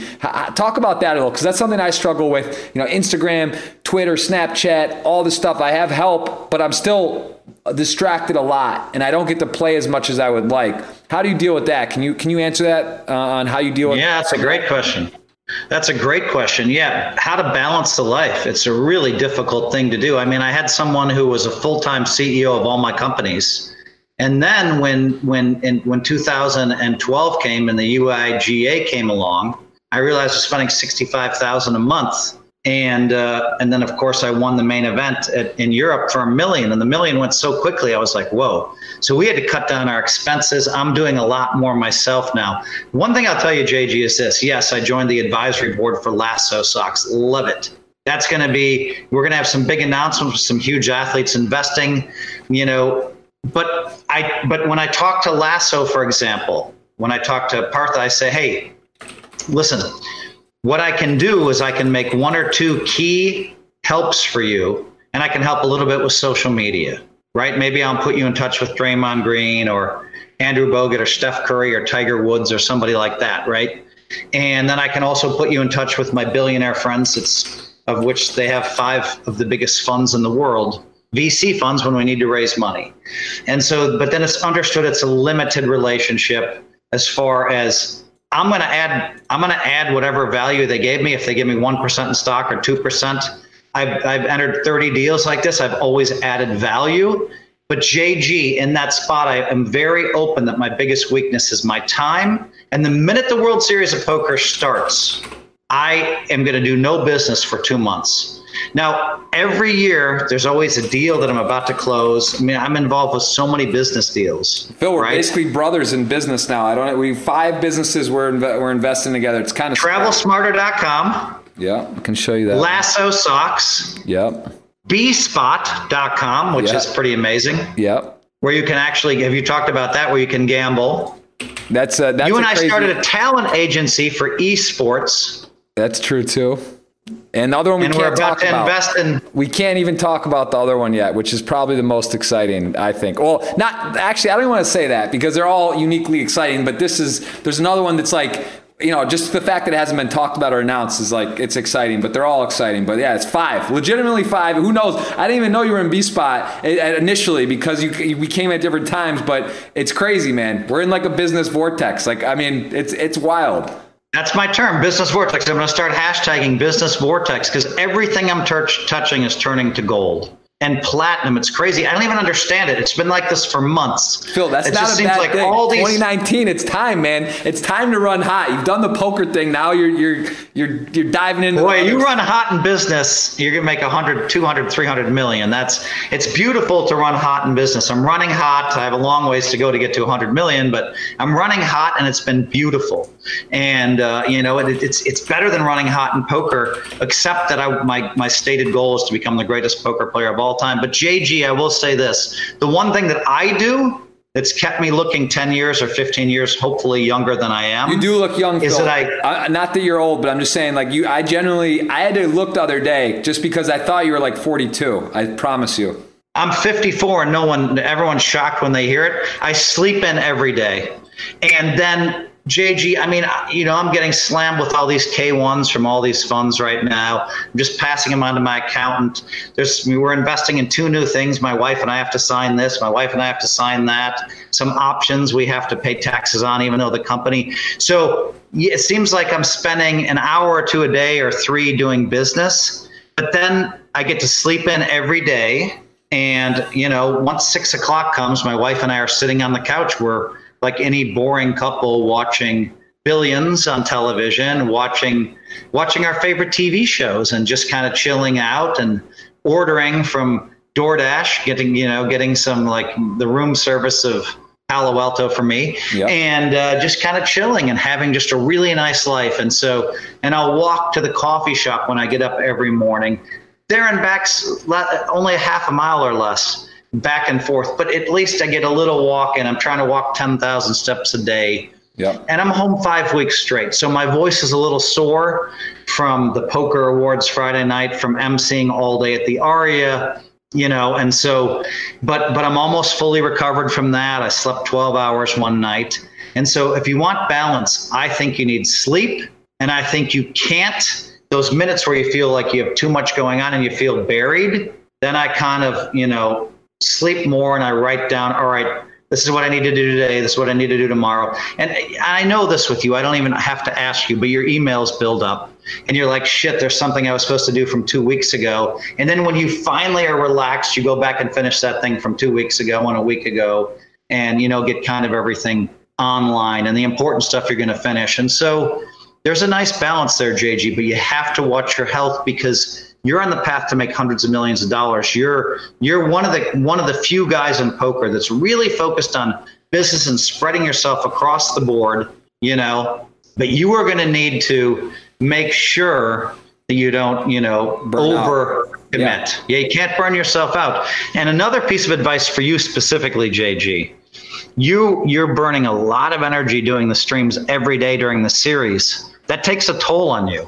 No, yeah, I understood when I was taking. I agreed. There was, what happened to me? I had my first 2 non-profitable WSOPs the last 2 years, and I was like, man, I'm doing Raise Your Edge. I'm doing this other stuff. I'm a much better player than I used to be. I'm like, what's happening? And I looked at it and I was like, man, I came in. There was a lot of days I was doing YouTube videos, titles, editing, all these different things, and I was like, man, I'm starting at 5, 6 o'clock. There were a lot of times I was registering 10, 15 blinds in these 1Ks, 1500s, and I was like, you know what? Because you'll late reg sometimes. There's nothing wrong with the late reg, but in some of those 1Ks, when you come in with 10 blinds, or if you come in and when you play a tournament and you're not enough, it's tough, man. I was wondering what's different than the other years, and you can say variance and some of that for sure, but there was definitely a lack of concentration. I'm on my phone a lot, and just kind of being realistic with what I'm doing and realizing that the focus isn't all there. So, I think there's. I will tell you this. I was staking 6, 7 guys at once. Okay. And I'm a master at talking to people. So I would keep an eye on them, and when they were deep in a tournament and had a lot of chips, I'd have to go over there and talk to them, or they'd say, Phil, I need to talk to you.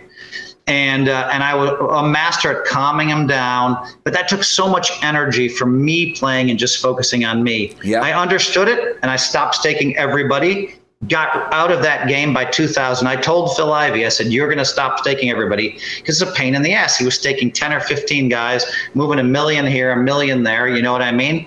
And all of a sudden, I warned him it's going to happen, and he said, I'm not sure. And then, of course, a year later, he dropped everybody. He kept one horse. And, because it's a distraction.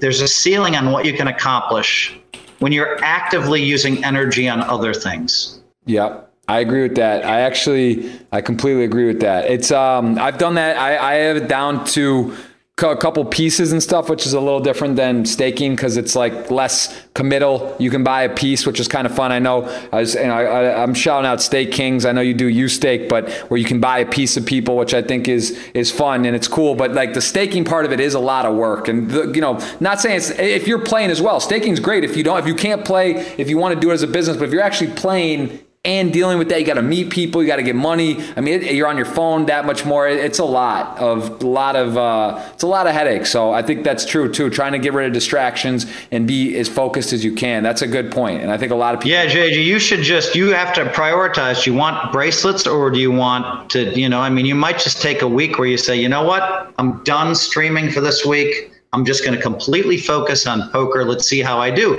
Now, variance might not be with you that week, but I think you'll feel better. You'll have more energy and you'll go deeper. And I think you'll notice it. Yeah. And absolutely. For me, I always drag the business with me. And it's always like the second or third or fourth day of the World Series. And I'm still doing business and I'm like, stop. That's enough. It's affecting you. And then I'll just kind of so every business deal I've entered, Partha, who's a great young CEO for Lasso Socks, and we have a Champ Bailey in there, right? Yep. And some other celebrities are coming on board, and it's going to be a fun mission. But he knows once May 28th pops by, I'm going to be just playing poker, and I will do that. Absolutely. That's smart. I mean, it makes sense, man. It's your time and you get everything else done. But when it's there, it's game time. It's game time. Let's dive into a few more of these. Who was the toughest opponent you ever compete with, or who was the funniest player? I guess the toughest and the funniest, I guess. Yeah. What comes to mind? I'll say toughest opponent was, drunk Lane Flack. Okay. Because drunk Lane Flack was unstoppable. Lane Flack has like 5 bracelets. Back-to-back Flack. I know Lane. We played at... we played the golf thing. Remember that at Shadow Creek with me, you, and him, and I think it was, I forget who, Mike and who else, but that was him there. He does like to have a few drinks and play golf. I know that. Right, and so I kid him. I started calling him in my books Drunk Lane Flack, because Drunk Lane, you just couldn't bluff. Drunk Lane, when it comes 9-9-8, and you check raise him with nothing, he just puts in $1 million all in with an 8 with a jack kicker. Okay. Because he knows it's good. That's dangerous, he's man. Got radar. When you're playing, he's got spidey senses. Yeah, when you're playing against a guy and it's, how, you just blew your whole stack. If it comes 9-9-8 and you're shoving in your stack with an 8 and the other guy has something, you blew all your chips for no reason. That's powerful. It's like saying, I know you don't have it. And so he made me sit on my hands a lot in the day.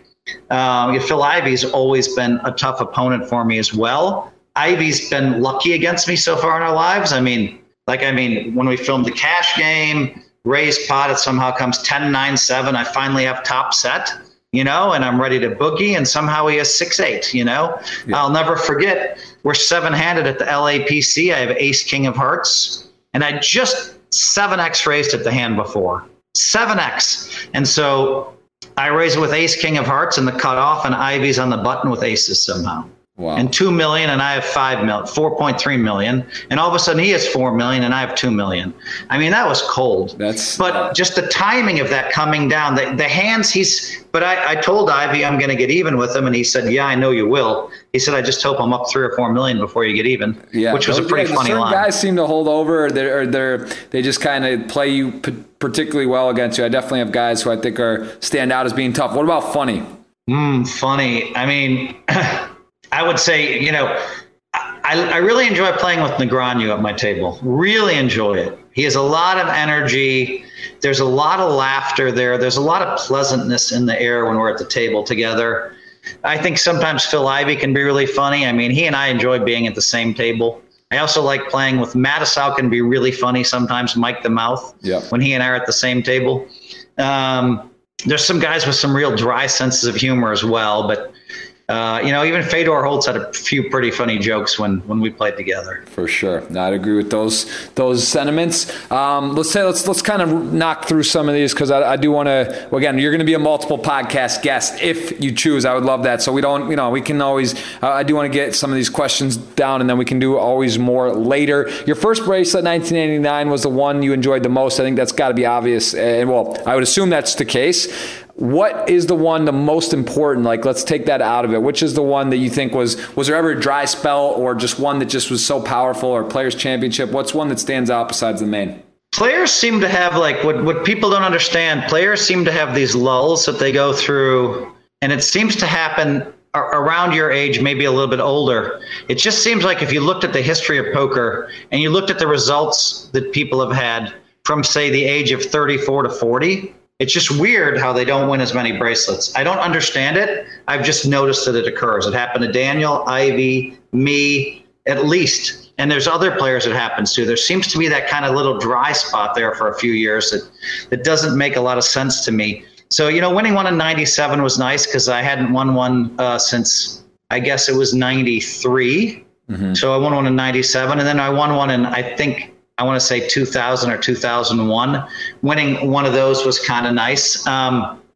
Also, winning my first non-Hold'em bracelet was nice. I mean, winning a Raz tournament was nice. I'd been down there so much, and everybody's like, Phil can only play Hold'em. And, even though we knew, even back then, we knew in 2015, or whenever I won it, 2015 was my first Raz, I think. We knew that if you looked at Daniel's $25,000, he has this contest where we measure your points. So I was the points leader for 6 years. I'm still the points leader. So if you take all the years Daniel has done this, I'm on top. The first 5 years, I'm on top. The first 7 years. So we knew that I was getting there in all the games. but still they want to find some way to criticize me. Right. Maybe because I'm too cocky and talk about myself too much. And so their criticism is Phil can only play Hold'em. Well, that went out the window. Yeah. And then Phil can only win Hold'em bracelets. Well, now I've won 2 Razz bracelets in a second. And I've made final tables in almost every game in the last few years. Okay, so that was I get it. During that period of time, 34 to 40, it's a time where you feel there's some drought. So kind of snapping the drought that stands out, gets you back some confidence. It sort of segues us into the next comment here. What are some of the things you do when a downswing's occurring? I guess either tournaments or cash to try to reverse the trend. Is there anything you remember being in a funk or just something that it kind of gets you out of one? Because obviously it happens different times. By the way, come back to that question in a second. I'll say something that I think everyone would think is very interesting. There's been 2 or 3 times in my life where I just had no confidence, and one of those times was probably in 97 before that series. And another time was probably in 1999. And then I went on that historic run where I made 50 final tables from January 1st to the 2003. It's crazy and in huge tournaments. But can you imagine that coming into 2000, I remember coming into January, we had a tournament, I believe it was at the Rio Hotel, not at the Rio. Yeah, maybe it was the Rio. I had no confidence. And I was just like, and I was like, yeah. And I'd been beaten up a little bit playing at the Bay 101. I'd won 50,000 straight, but I'd lost back 40 of it. But I slowly lost the 40 back out over a couple of months.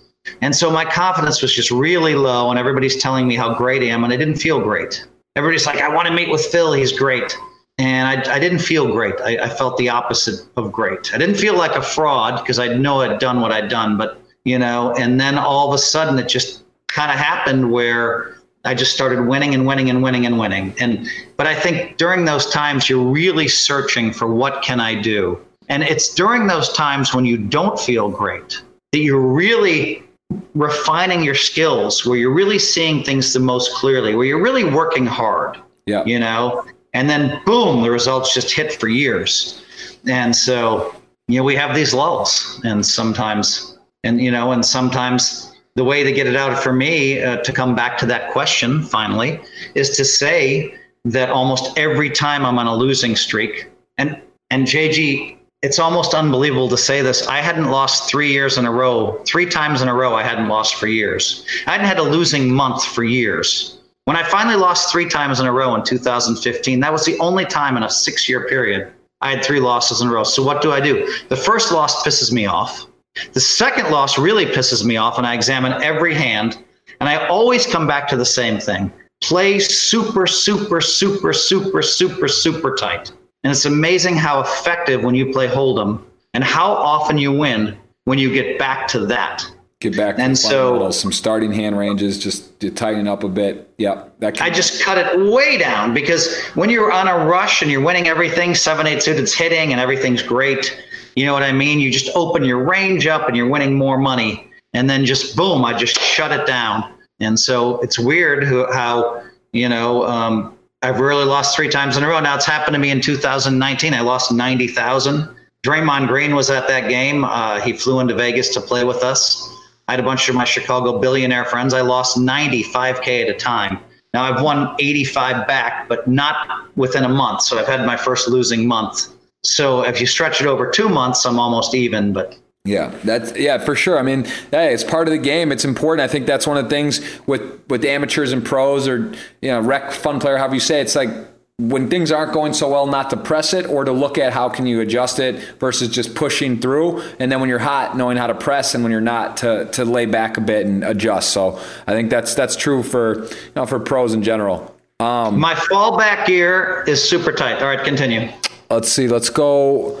If you could go back to one of the presents, back in time to be present at one of the moments in life that you missed out on as a poker player, which would it be? I guess I would maybe take that as a period of your life, or is there a time maybe I'm not sure I'm going to interpret the question correctly, but is there a period of time you wish you could do over, or you would have played less poker, or more, done something differently? Is there anything you kind of feel like you missed out on over your poker career? So I read that question a little bit differently than you. I thought the question was more asking is there a pivotal moment in the history of poker you would go back to? But rather than answer that, I'll answer what you said, which I think is even a little bit better. And if I could ever go back in time and change something that I did in poker, I think there's a time where I would go back to, there's two places. One would be 1993, where I won 3 bracelets and I had the chip lead in the main event in 1993. So I won 3 bracelets in 93 and I had the chip lead in the main event. And my mind was blown. It's like nobody's this good. It's like I told myself, you won 3 bracelets and now you're chip leading the main event. It's impossible. My mind was so blown with success that I just completely fucked it up from there. And so, it would be nice to go back maybe to 1993 at when I had that chip lead and just say, all right, Phil, of course you're going to be the greatest of all time. Settle the fuck down and play better. Also, the year that Carlos Mortensen won, I could have played better at that final table in the main event. I think I finished 5th. And so I go back and I think, so if I had to go back to change anything, for me, it would have to be main event related as far as, my poker life goes. Okay. If I had to go back through poker history and watch one match, I don't know what that would be, but maybe Doyle Brunson versus Puggy Pearson or something. I don't know.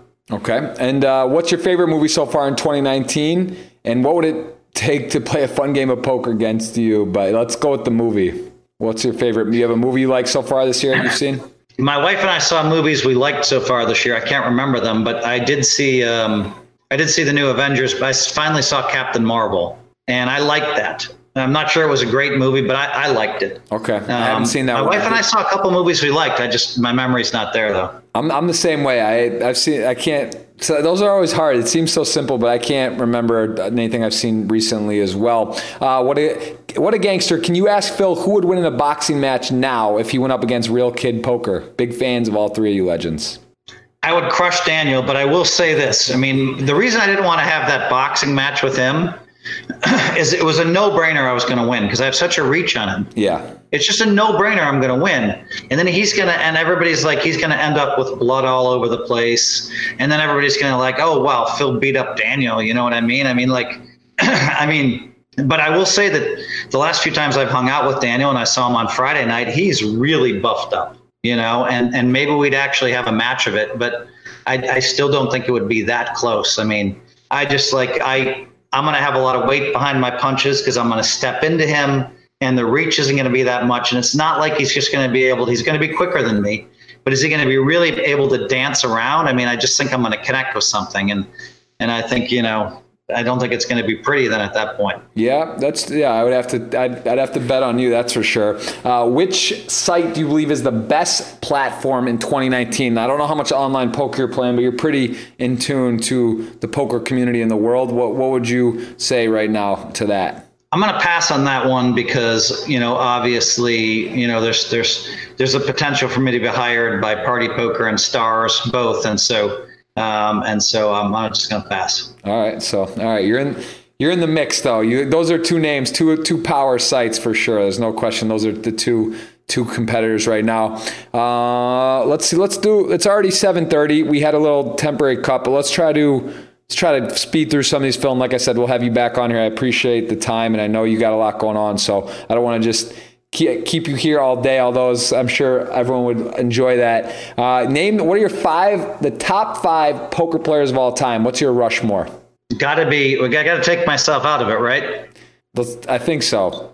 I got to take myself out of this one. Okay. You got to say Doyle Brunson because Doyle Brunson's been playing in the biggest games in the world for over 50 years. He still crushes. He has 10 bracelets. He's amazing. Then, I think I look at the biggest bracelet winners. Phil Ivey and Johnny Chan both have 10 bracelets. They've both been playing in the biggest games forever. So you got Ivey and Chan up there. And I look at bracelets a lot, Eric Seidel deserves respect, and he has a ton of bracelets and he's done well on the high rollers and he's played in some of the biggest games in the world for a long time. So to me, he has to be one of those guys. Bobby Baldwin's been playing in super, super, super high stakes poker games forever. I just and played he has a bunch. Some big games with him this year. I've played some of the biggest cash games I've ever played, and yeah, man, he's still battling. He won the main event back in, I believe that was 80. I'm not sure what year. You probably know 80. It was around your time, I think, and maybe even 70s. Yeah, it might have been the 78. Actually, you're right. It could have been. But so yeah, Billy Baxter. Yep. Billy Baxter's a great one. Billy Baxter continues to win. Billy Baxter was winning you can't even make this up. He was winning like $4 or $5 million a year in the 70s, in the juiciest, easiest games you've ever seen. What does he do with all that money? You're making $3-4 million a year in the 70s, for God's sakes. And so Billy, they played his game lowball. He's the best lowball player in the world for sure, in my eyes, and has proven it year after year. He's always deep. He has a ton of bracelets. So I mean, that's a pretty good list right there. I like it. Many people say that your style of poker is outdated, but at the WSOP you perform year after year while you seem to struggle with higher roller events such as the SHRB. I don't know if that's even a fair statement. Why do you think that is the case? Does the younger generation have an edge on you? So a couple questions there. You touched on this already on how... yeah, I played in, I think, 3 super high roller bowls, and I have a 3rd place, so obviously I'm ahead and easily could have won that one. This year, I kind of blew it in Super High Roller Bowl. That was my fault to finish, 14th or 13th. I blew it. I just got tired or something. I don't even know what happened. But you look at, also we go back and we look at, the one drops at the World Series of Poker. I've only played in 4. I'm the only guy with 3 top 10s. So it's hard for me to believe that I haven't performed. I mean, compare me to every other player in the world. Most of these guys that play high rollers all the time played in 6 or 7 one drops. I only played in 4. I'm the only one with 3 top 10s. So I kind of refute that. I think that, probably I'll win a big high roller soon. Unfortunately, I blew the 100K buy-in high roller from like 2015 or so. I blew that one. I had 10 million massive chip lead at the final table. There were at least 100 players in that one, and I blew it. I mean, that was a sick moment for me. I remember that Duhamel had no chips and was moving all in every hand with $1 million in chips, and I had 10 million, and somehow he held that trophy. Dan Coleman was on my left, and I was just sure it was going to be Dan Coleman versus me in the finals, and I think Dan felt the same way, and we were both disappointed to not be in the top 2 there. That one really hurt. Very frustrating. But, people do say it's outdated, but my results are, if you compare my results to anybody else's results in the tournaments we've played, I probably have the best results of anybody. I still continue to crush, and I just can't play as many events. So I played in Brazil, and then I hopped in one tournament late there and finished 3rd. Yeah. There were 120 players. I was there, so I played 2 or 3 events down there, had a 3rd place. When I went to the East Coast, I cashed in the WPT, and this just happens to be, oh my God, this thing's heavy. This just happens to be on my, That just happens to be on the table I'm interviewing, but I won that this year in the heads up. 64 players, and I won 6 matches in a row. And my heads up match is still the best in the world by far. And I think I'm going to win many more heads-up bracelets. Yeah, it's an exciting one at the WSOP every year, that 10K, which it's kind of funny how they do the refunds now with the 5K, and that's kind of seems to be always a guessing game what they do on a buy or not, but that's another story. I see a question here in the YouTube chat. Are you still optimistic for the future of poker for new players wanting to play full time? I think it's a great question. Being in the U.S. and not being able to stream on Twitch freely, on Party Poker, it's frustrating. How do you feel about the future of poker? Are you optimistic? Do you think we could have another spurt? Do you feel good about, I see West Virginia passes. Michigan looks like it's going to end up passing on the second round here, most likely. How do you feel about poker in the U.S. and are you optimistic for another round of excitement? Super optimistic. And what happened was Kerry Katz, who we talked about earlier, deserves a lot of this credit. So what happened? You go back to last year, 2018, one weekend in April, I'm going to guess April, there was $1 million guarantee at Thunder Valley. There was a 1.5 million guarantee in LA, and there was a $2 million guarantee in Philadelphia. That's $4 million in guarantees in $300 to $500 buy-in tournaments. They all hit their guarantees. They all flew over their guarantees. And at that point, I told myself, oh my God, poker is so strong right now. We have 14 days in a row on ESPN. We have all of these millions and $2 million guarantees hitting like clockwork. And then when I went to Bahamas and we had 1,100 players in a $25,000, I was like, oh my God. So poker is going crazy straight up right now. And it's a pleasure to be a part of it. And I can tell you that, that at least on the lower level, there's crazy amounts of players showing up. We're going to have a tournament, the series, just going to have 25,000 players in one tournament this year at the World Series of Poker. I think we'll have 10,000 in the main event. And so, yeah, poker's in great shape and it's exploding again. Now, we had this explosion for a long time, on the back of internet poker and on the back of the fact we spent $2 billion a year globally on poker shows promoting the game. That happened with Full Tilt, Party, Poker Stars. It used to be the high stakes cash game show that used to play on, which was amazing. I did want to talk about that some as well. I mean, that was sort of how all you Phil Locke, Antonio Negreanu, these guys playing on there. It was where poker really, my generation, now it's Twitch for a lot of part, but that's where we grew up seeing you and kind of idolizing poker and watching these crazy cash game numbers. But it's true, like it's crazy now, the amount of production that goes in, the amount of money that's spent on it, and you can kind of feel it coming. Twitch, YouTube, all that stuff is great. And then what Carrie's doing, Poker Go, this is why poker has its boom. It's why in Rio, these series, Party Poker popping up, live stuff. And there's anywhere you want to go, there's tournaments now. The field sizes are big. You got WSOP circuits, and there's if you want to play a tournament any part of the world, you can go at any time. You could follow you could be in action the entire year. There's overlapping now. You actually have to make decisions because there's so many series now. It's crazy. JG, there's tournaments 365 days a year, and on most days there's 2 or 3 tournaments right now. It's crazy. And the fields are ginormous. So we had this huge poker going like this. Then 2012, it got outlawed and we fell off for a while. And now, I always predicted a sonic boom, and now we're seeing the sonic boom again. Even before the legalization of all of the states, we have another sonic boom. So it's been fun and it's exciting to watch poker go. Absolutely. To watch poker go and to watch poker go. Yes, poker go. Poker is flowing, that's for sure. So let's just do rapid fire on some of these. Do you play poker online? I can't because I'm in the U.S. right now, and I'm the one guy that feels like if I start playing online poker and they're going to decide to bust somebody, I feel like they'd come after me. So I have to keep my reputation perfect for when someone wants to pay me a fortune to represent their company. There you go. Where did you learn to samba dance? I got that on video. That's in my vlog. Where did you learn those samba moves? The samba stuff was big. I didn't think there'd be such a global response to me making an entrance down there, but it was huge in Brazil, and it was a lot of fun. And I'm not sure that I know how to samba dance, but I spent 8 hours watching samba stuff, and I never got bored. It was like the Rose Bowl on steroids. That Brazil stuff. There was a lot of energy there. That was fun, and you definitely put on a show. Your entrances are second to none. That's for sure. Let's see, man. If tomorrow poker, casinos, and everything related gaming was banned all over the world, what would you do? That's an interesting question. What would you be doing if you weren't playing poker at all? Well, now I know my path. I would definitely be an investor. So investing money in early stage companies, joining advisory boards, helping entrepreneurs connect with my billionaire friends has put me on a lot of advisory boards.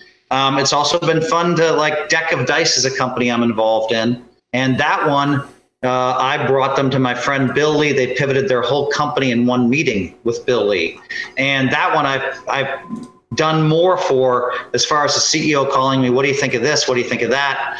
And now Deck of Dice, of course, you can play Liar's Poker on Facebook Messenger. There's a couple 100,000 people that are playing, and it's so much fun. That's our game. That's crazy. There's a lot of variations of poker too. I think when people start talking about no limit hold'em or even Party Poker and some of the other major sites are getting rid of the HUDs, the heads up displays. There was a tweet out about them clearing up the bots online. I mean, it's always going to be a game of cat and mouse, but I think that's there's always, whether it's short deck, 6+, this new fun game people are enjoying when you take out the 2, 3, 4s, 5s. There's 5-card Omaha. Poker is always going to be around. I think it just depends. Will No Limit Hold'em stick around? And even when you hear people are learning GTO or is it solved, it's a lot different when you're live in the flesh. And a lot of people misuse information, or it doesn't mean you just get to buy a solver or try to do some work and you become able to beat the game of poker. You know, that you have to be able to do all the other things as well and apply it in the right situations and all that. So I think, yeah, poker's thriving. The numbers are up. I think we're in a really good spot right now in general. I think it's on trending upwards, and it seems to be,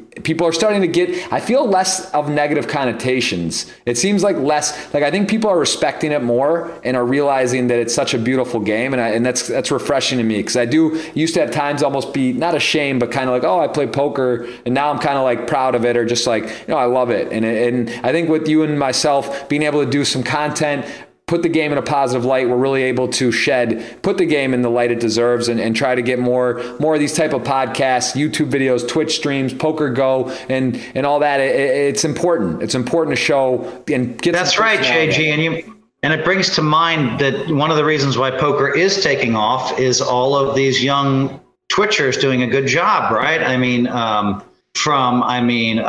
Staples brothers, and this Matt and the Stapes and Vanessa Cade, and you, and there's just like so many. Matt Stapes and Jamie Stapes, right? Staples, the Staple brothers. Yeah, it's endless. I was right the first time. There's so many great content creators. It's true. It is. It's like there's something for everyone now, which is cool. You don't have to pick. And I tune onto these streams now, and I'm following more of the younger players. The point is, you guys are doing a great job of building poker up through streams. I got to give a shout out. Well, I appreciate you saying that. And I think you mentioned a lot of great ones. There's so many others. Matt Jarvis in the chat, interesting in early stage companies. Casino Hour in the house. Let's get you both on the board. Listen, Phil, I got Matt Jarvis, Jarfish on the books there. He wants us on the board, Phil. That's in writing. We can go and replay it. So maybe we have to get on the board there as well. I see it. I see that often. We are looking at Casino Hour actually right now. So why stop at 5? Why don't we do every business together? We got to call offline and lock in a couple more. So why stop there? All right, Phil, I'm going to cut down the last couple questions here. Again, I believe this is the longest podcast I've done. I would bet it. I think we're over 2 hours and change, 2:10 even. I'm tired, JG. Make sure that name some of the other people that are doing streaming that I know, because I'm tired. Like Hotted89, crossover from gaming. You got All in Pav, Matt Staples, Kevin Martin, Lex Veldhouse, Spraggy, Easy with Aces, Tonka, Cordy B. It's endless on Twitch. Andrew Nemi, Brad Owen. There's so many good vloggers now. Andrew and Brad, right? Love those guys, right? Yeah. Exactly. So there's so many that I missed, and Jason and I'm tired. This is my second interview. I've been interviewing I did an hour interview before this, so I'm a little tired. So I'm sorry if I missed. No worries, Phil. I really do appreciate the time. This is a long podcast. So, and also, even guys like Doug Polk who are really polarizing. You hate him or love him, but I had a guy my first year. Love him. Yeah, you say you love him? I love him. Yeah, listen, I'll say this. The first summer when I did YouTube vlogs, I had my camera there, and I can't make this up. A guy is at the table, he sees me doing the video stuff, and he looks at me, and he's like, man, he's like, I'm waiting for him to say something. Maybe he's seen like my Twitch or something. He goes, do you know Doug Polk? He's like, I love that guy. He said to me, dead ass, he said, this is the reason I'm here. This was like a 1,500 WSOP event. I had just started vlogging. The guy was like, this is why I'm at the World Series. And that's when to me, I realized, man, it really matters. These vlogs, this content, people see it on there and it gets them back in the game, or it gets them to check it out. And it's powerful. Joey Ingram as well, doing podcasts, content, all this stuff is great for poker. I think that's like another thing. Love him too, Joey Ingram. I felt a lot of, at some point, I think there was some streamers were getting slack, or even like Jamie Staples would get a lot of harsh criticism and stuff. People are talking shit. But I think ultimately the top crushers, the super crusher high roller players, they started to realize this is what if the game doesn't have this type of ecosystem where players are putting themselves out there and growing the game, there is no game. And at the end of the day, you see No Limit GG now. Those guys, Stefan Sontheimer, Fedor Holtz, Rainer Kempe, Neil Farrell, all these guys, they have a channel. They're streaming on Twitch and the Super Crushers, and they're not missing the boat too. Chance Corn has started a channel. Other guys are starting a channel. Michael Loncar. People are getting into it because it's like, if you love poker, why not promote it? Plus build a business for yourself, get some revenue streams, get some deals, and it's fine. Like, JG, back in the day, it seemed like I was the only one that was building poker. I'm talking about in the 90s. I'm the only one that would fly in to do interviews in Vegas with the press, right? And Johnny Chan and Eric Seidel, they wanted to stay hidden so they could get into secret cash games, you know what I mean? And right. And then Negreanu, but it's a lot of work, man. I know that this young generation knows how hard Daniel and I have had to work. I mean, and I'm gonna say Daniel's worked harder than me, but I remember I was working like 360 days out of the year, in 07, 08, 09, 10. And I think Daniel continued to do that and was really kind of one of the hardest workers in poker. Yeah. It's really hard. It is. And I'll just say this. I want to shout, I know I've met your wife briefly several times. Actually, I was at Burning Man and she came to our camp. I know she goes to Burning Man and we've chatted several times. I know how much credit you give to her. And I'll say the same to my wife, Amelia. It is difficult being on the road, late hours, crazy. You're in a lot of spots where it's just like you have to have a lot of trust and respect. So that's been really nice to have a significant other that I'm not putting words in your mouth, but I know you said it and I know that's true for you. It's the same for me. So it is nice to have a great support system, and you really have to, if you're marrying a poker player, it comes with some unknown territory and some learning and some respect along the way. I mean, I know my wife, her family, she's Brazilian, wasn't crazy about it and was kind of like, what the heck, So I don't know for you if that was hard, or you from the beginning you were together, but I'm sure, it's family as well. It's not even just you, it's your parents, it's your relatives, it's their family, their relatives kind of getting coached and understanding. Dude, this was the 1980s when I got into it. Then it was considered like being a drug dealer. Right. Yeah. It's only probably gotten easier, and it's still not easy. I can't imagine. Was that a difficult conversation? Did you ever have a hard time with any of your family or hers where they were like, oh, my dad didn't want to even he'd get mad at me every time I came home for dinner. I'd just leave early. I'd be like, I can't handle this. This is what I'm doing for a living. And I'd leave and I'd just say, all right, I'm not going to come back for a week if you're going to do this. I'd come back and he'd start again. I'd say, I'm not coming back for a month. And that was kind of my way. If you want time with me, you're going to respect what I do. And so that was and then I'd come back. If you're going to start on me, I'm not going to come back for another month. And I would stick to those deadlines. You're just trying to get respect, because my dad didn't understand it and nobody understood it back then. Yeah. And I got to say, I will respect you and give you some credit as well on that front, because I find myself, and it is different times, but there's only so much time. You have your family, your friends, you're playing a lot, and then you got to study or whatnot. I find myself sometimes finding it's like, well, am I going to put this video out? Am I going to do this podcast? Am I going to record this footage? Am I going to stream on Twitch, or am I going to study? Because there's only so much time. It's very hard to do the content piece and then also work on your game and have other things. You see some of these guys, the Bonimos and the Ike Haxtons, Jason Koons, and these guys at the top that are really, they're doing a ton of work off the table, but you kind of have to choose what you're doing and how you're doing it. And it is hard. So I want to say for you, credit for all the stuff you've done and all the stuff you do, as well as put time in and obviously keep up with your game, because it is not easy and there is only so much time out there. So it's hard. It's hard to do. It's also fun, JG. It's also fun for me to switch directions a little bit too. I'm always going to be after World Series of Poker bracelets. That's always going to be my number one, life. But the positivity, I started a whole movement. So I'm going to do another book. I'm talking about doing one on happiness and success, because a lot of people that are successful aren't happy. So that's a fun one. And I'm talking to 8 of the biggest people in the world about doing a book where I talk about their life habits. That's awesome. Putting content out like this that can help people in their lives is great. And that's a big part of my future. But a bigger part of my future is still World Series of Poker bracelets and poker. That's absolutely. This is a great question here, and this is, I think, sort of on subject here. Hi, Phil, in your career, have you played with great poker players who are also great personalities? The late Devilfish, one of my favorites. I don't see that much these days with a lot of the current generations. Is live tournament poker becoming too mechanic? I think this feeds well into, you mentioned Negreanu, some other guys you enjoy playing with and having personalities, but I think that's something we are missing is some characters at the tables and too much of the robotic stuff. You're playing for big money. I get it. The high rollers, this and that, some of the glorified TV stuff. But how would you say about that? Because, the Umberto Brennises and the characters and the celebrating, some of that's good for poker. You poker brat. It's almost like you got literally characters in like a movie. And that you don't see quite as much anymore. So how would you answer that? Devilfish had a great reading ability. He got there. Devilfish was funny. He'd be like, Phil, the only reason I don't have any chips is I finally picked up kings and I had to put it in.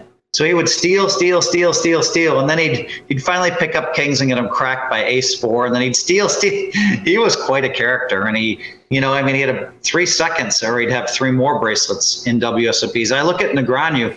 Negreanu has a ton of talent. And I think he should have even more bracelets, except sometimes I think he insists on following whatever the latest theories are, and it takes him out of his strength, which is reading people. But I think he could easily have 2 or 3 more bracelets. I do miss some of the characters, and I don't know. It's hard for me to explain why these characters, why we had characters then and we don't now. But I do think that a powerful personality helped you at poker, whereas now when you're sitting behind a computer screen, you don't need that powerful personality to make a bunch of money, and then you end up showing up in the real world. Unless you're Twitch in front of the computer, you get to. There is definitely some yes. So you need a powerful personality to Twitch. Absolutely. Man, all right, Phil. I keep saying we're going to cut it, and then I seen great things, so I really do have to wind down for your sake. I could keep going. My wife is very understanding. You've met my wife. One more question. All right. Okay. How many bracelets can you win? What's 24. What do you see when you're all said and done? What's the number in mind that would you say, man, I really did it? Well, 24 to 30, I have to answer. I've always, from 1990, from the time I won 3 in 1993. I had a vision. Now, what does a vision mean? People are like, oh, Phil's so weird. Well, a vision might just mean something that adds up in your mind. I'm going to play for this many years. I'm going to win this many. But I always thought I'm going to win 24 bracelets. And then I heard Phil Ivey say he's going to win 30. And I thought, why not shoot higher? So I might as well go for 30 as well. But I feel like I'm going to get to 24. So I'm going to say 24 minimum. And, hopefully more than that. All right. And we did say last question. I want rapid fire. What's your favorite food? Could be avocado. It's a good food. Do you regret any of the antics on TV? Yes or no? Pause. Into a pause. All right. Next question. No, I don't. It makes me look ridiculous, but I think it's great for the game. And in the end, it's great for me to be my natural, normal self. Okay. Is there any poker players you admire? Can you rapid fire a few? Don't have to give reasons. Kerry Katz for sure. Let me just think. I kind of, I don't know. I like Antonio and Daniel a lot. They're doing a lot of good stuff in and outside of poker. That's enough. What was the most reliable tell you've ever spotted? Oh, I had a guy. I won a bracelet because of this tell. Okay. This guy would always, when it was my turn to act, he would push his chips forward, as if saying, I'm going to call you. And then I knew for sure he wouldn't. So I won a bracelet because of him. He sat on my left, and every time I was getting ready to, so one time he bet, and I remember having 6-8 and the board was ace 9-10. And I'm like, all right, I know I have an easy fold here, but let me think about, so I grabbed my chips like this, and he went like this out of turn. And I said, he's not calling. So I just moved in. Wow. And then he folded, studied a minute and folded. So every time he wasn't going to call, and I'd look at him and get ready with my chips, he'd go like this. And so it was just, he just told me. It was so beautiful. And I won a bracelet, I'm pretty sure, because of that one tell. All right, and the real last question, because it ties into positivity, what are Phil's poker goals in 2019? And I'm cutting the podcast after this question. Last one, poker goals 2019, Phil. I always make my goals. I always think big and think bigger than might actually be able to accomplish. But then again, I've accomplished it. So I want to win 3 World Series of Poker bracelets and 2 WPTs. Now, in 2011, I did have 3 seconds at the World Series of Poker with these ginormous fields. So it can be done. That gave me fuel for 2012, where I ended up winning 2 bracelets. So it can be done. So yeah, I mean, 3 World Series of Poker bracelets and 2 World Poker Tour bracelets. That's the top of my goals 2019 sheet. All right, there it is with the one and only Phil Hellmuth. We are giving away 2 109 tickets to Party Poker Power Fest. I am going to tweet those out, and Phil Hellmuth, tell me, I'm going to copy paste it. Just tell me when. You get to say the word when. Oh, bam. Positivity. Look at that. Think big. I got it. My sign copy right here. I got a sign right here. Tell me when, Phil. When for what? For the 109. We're giving away 2 109 tickets, man. This is real cold hard cash giveaway. Courtesy. All right, I'm going to say it. You ready? Yep. Now. Boom. Sharon. We got a female Sharon winning a 109 ticket. All right, that's 1. And actually, she's 4, she's 3, 2, 1, now. All right. Boom. There's another one. Kevin Mathers. Wow. Kev Math just binked a 109 ticket right there. You got to respect that. Hi, Kev Math. Holy shit. Kev Math is great for poker. That's a supporter there. What a legend. We actually have one more because the one chick didn't follow the very simple instructions. So Sharon, unlucky, sorry to say. We're going to roll one more. Tell me when. Last one, Phil, and then we're going to cut the podcast. 3, 2, 1, now. Boom. We got JF, just 2 initials, and he does follow instructions. He does have a 109 ticket. I'm going to message him, and Phil, literally, man, thank you so much. You are such a sport. I appreciate you for coming on here. We'll do it again, and I'll see you soon, and who knows, by the next podcast, maybe we'll be in 10 businesses together. We'll double it up. I'll see you soon, man. You gave me some of that deal, Flo. Travel smarter and lassoer through you. My man, right Thanks, there. Thanks, brother. Thanks for listening to this episode. It was brought to you in partnership with Party Poker. Go to partypoker.com to play tournaments, cash games, and improve your poker game. Make sure you subscribe to the podcast to hear all of my future episodes.